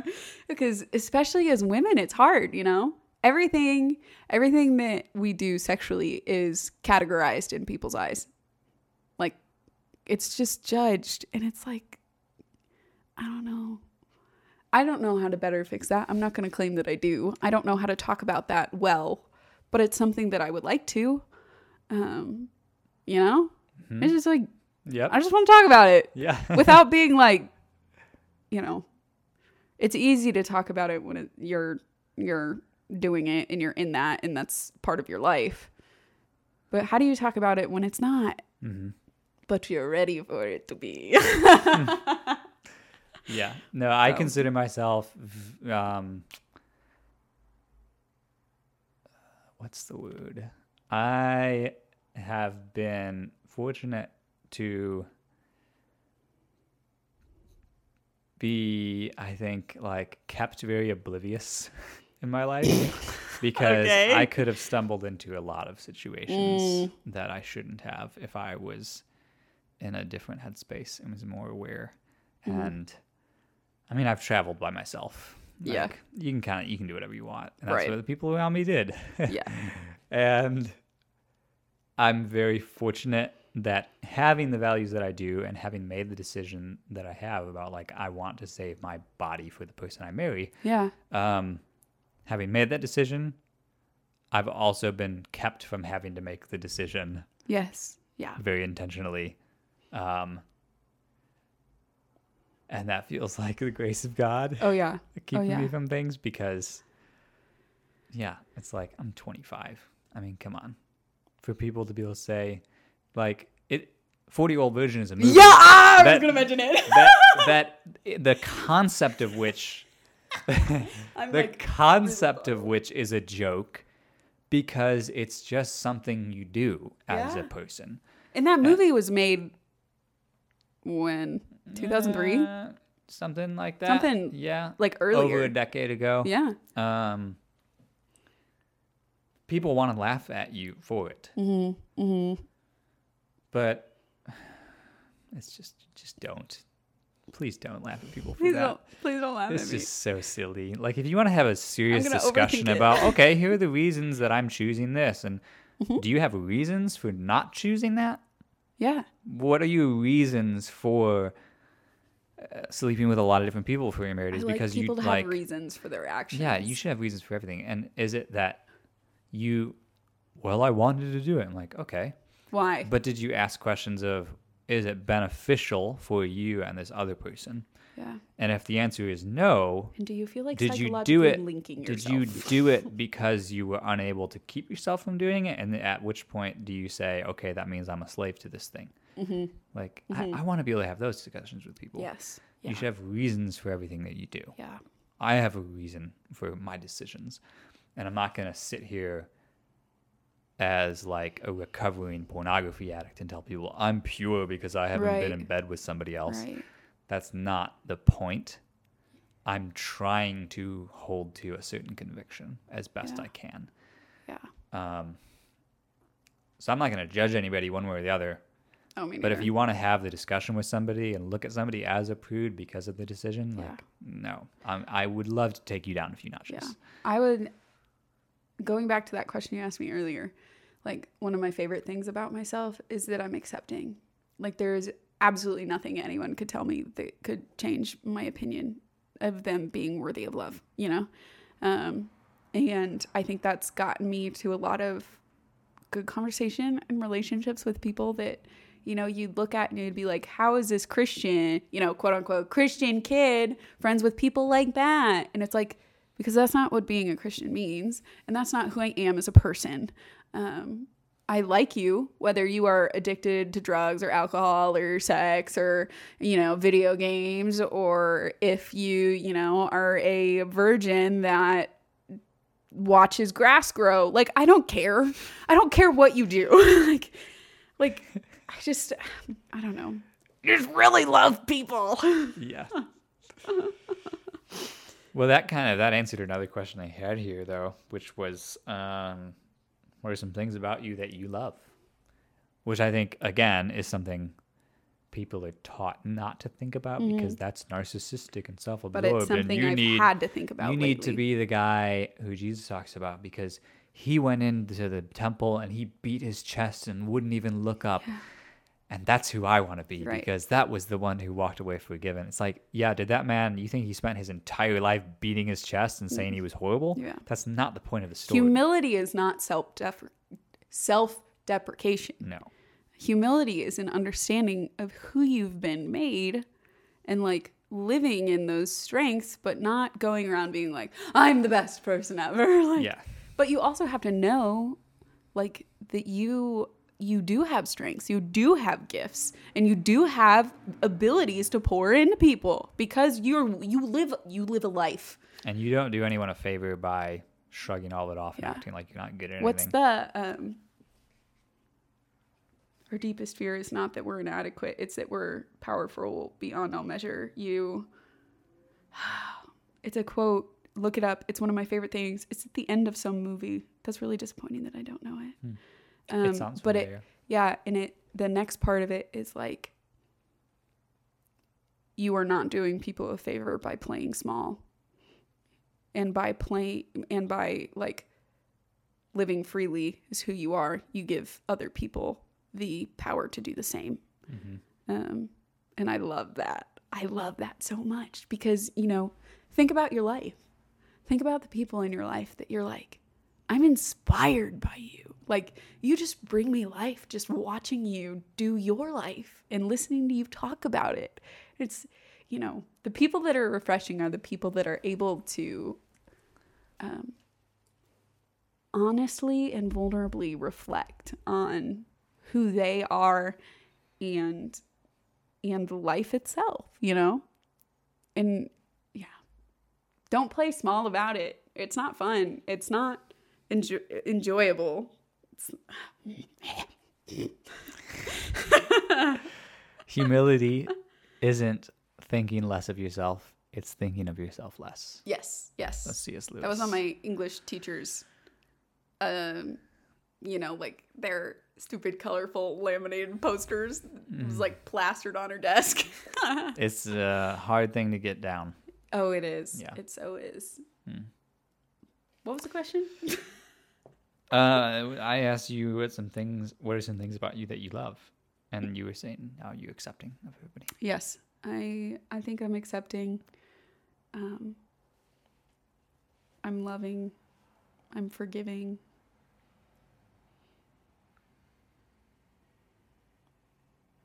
And I enjoy life. Even on my my bad days when I'm like in the depths, totally numb, I enjoy life. It's good. So that's a skill that requires cultivation, I think. Yeah. When I was at Starbucks, I asked people 2 times a day, what are you thankful for? I had alarms that went off at 9 a.m. and noon. And I would ask everybody, like, what are you thankful for? Some people were like, again? I was like, yeah. Yeah. Can you run out, really? No. Oxygen. There's an answer. Who was it? He would always say, I think it might have been Ricky. He would say, like, it's just life, man. Probably Ricky. No, it was Zach. Zach never wanted to give a straight answer. Yeah. Like, Zach's pretty much a walnut, so. Yeah.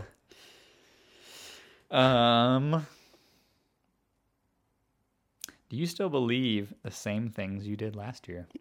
No. No.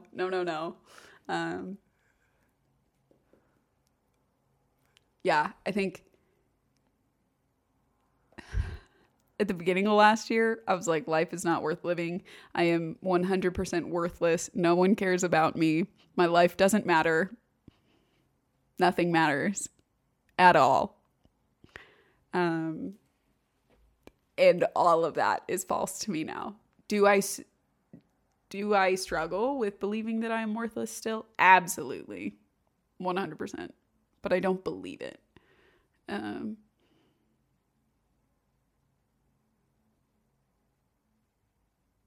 Yeah. I'm constantly looking for people to challenge me. People with different views are my favorite, because the reality is, if you listen to someone with a different opinion, if you really listen to them, your opinion is either going to change or grow stronger. And it's going to challenge you to figure that out. What's wrong with that? That's beautiful. Nothing at all. You should never stay stagnant in your understanding of things. Yeah, I hate that word. I mean, I love the word. I hate when it is an accurate description of me. Mm-hmm. Stagnant. Yes. A muddy little pool that doesn't change. Yeah, it's nasty. So I've been trying to like think of good ways to end episodes, and I think I want everybody to give some sort of recommendation. It can be anything. A recommendation? Yeah, like I recommend daylight balanced light bars. They're great, you know? Okay. It can be anything that you recommend for people, and then also we're gonna say something else as well. But what's a recommendation? What do you have a recommendation for? Anything. Yeah. I can just recommend anything? Yes. Oh, that's stressful. I'm trying to figure out what I want to say, because I feel like right now I'm on a stage and what I say matters. So I'm trying the million people who listen to this might all go out and try this week. Yeah, the millions of people. Yeah. Yeah, that I'm speaking to right now.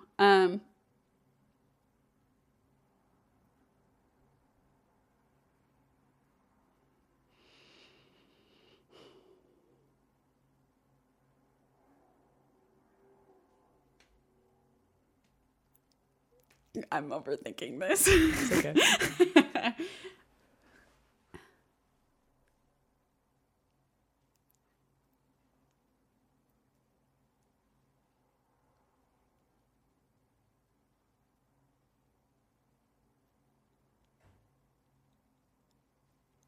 I recommend 2 things. Ooh, a twofer. A twofer. I'm always a twofer. I recommend pushing yourself into uncomfortable places. And I also recommend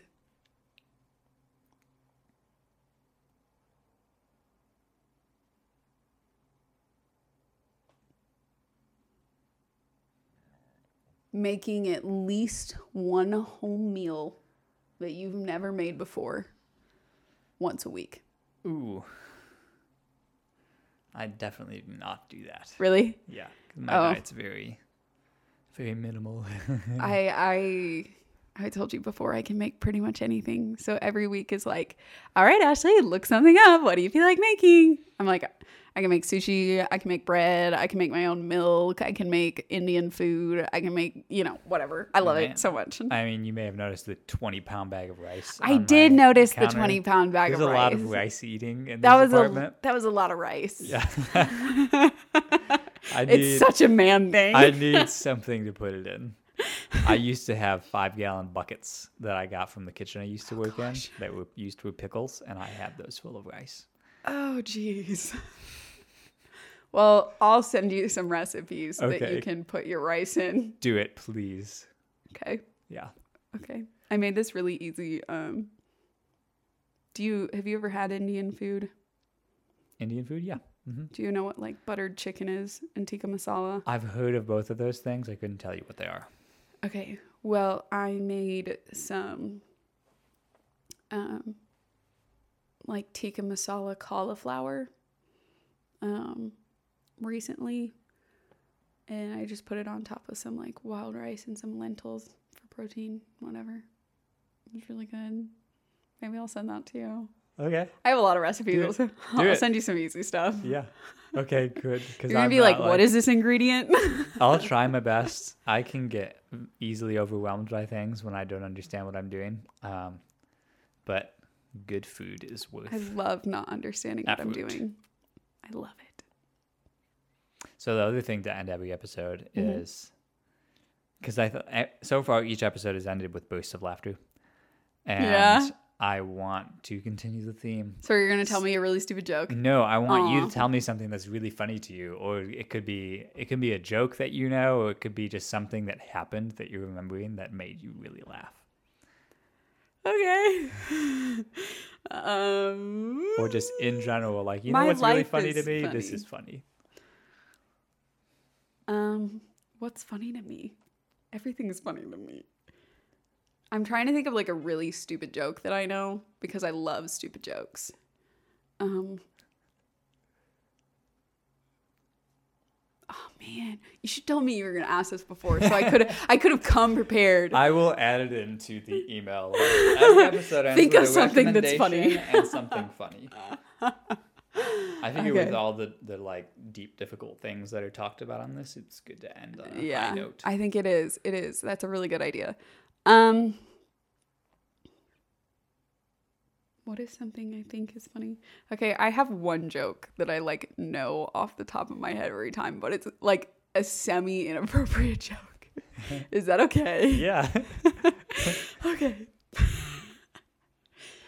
So, there's this guy. And he walks into this bar because he hears that there is a genie at this bar. So he walks into the bar, he sees like a normal bar, but at the end of the bar, there is an 8-inch man playing the piano. And he's like, okay, that's kind of strange. So he goes up to the bartender and he's like, hey man, I hear you have a genie here. Where's the genie? And he's like, well, he's in the back. You can get one wish. He'll grant one wish. So the guy goes to the back. And he wishes for $1 million. The room fills with deer. Pretty classic, right? So then he goes to the front and he's like, man, I think your genie's broken. And he's like, you don't have to tell me that. You really think I asked for an 8-inch pianist? It's so bad. I love that you prefaced by saying it's kind of inappropriate. Like that was pretty tame. I know it was, but like if my parents heard me say that joke, they'd be like, Ashley. You also want to hear some? No, that's something that wouldn't work on a microphone. My family growing up had contests to see who could make the loudest fart noise. Oh. And I'm really good at that, so. But I don't think I think it would blow out the microphone. Do you just do it with your mouth or like with your hands? Okay, so how do I describe this? So I put like my wrists together, and then you put your wrists over your mouth, and then you blow, but you like move one of your hands outward. Should I do it? Yeah. Of course. Okay, I think you're probably going to have to edit this out because it's really loud. Should I do it full speed, full volume, or should I just be like gentle and quiet? Follow your heart. Silent and deadly, or... Okay, I'm going to do it really loud. Okay, I'm going to move the microphone away so that's maybe a little better. Wow, this is quite a build-up. This better be good. This better be funny. Okay.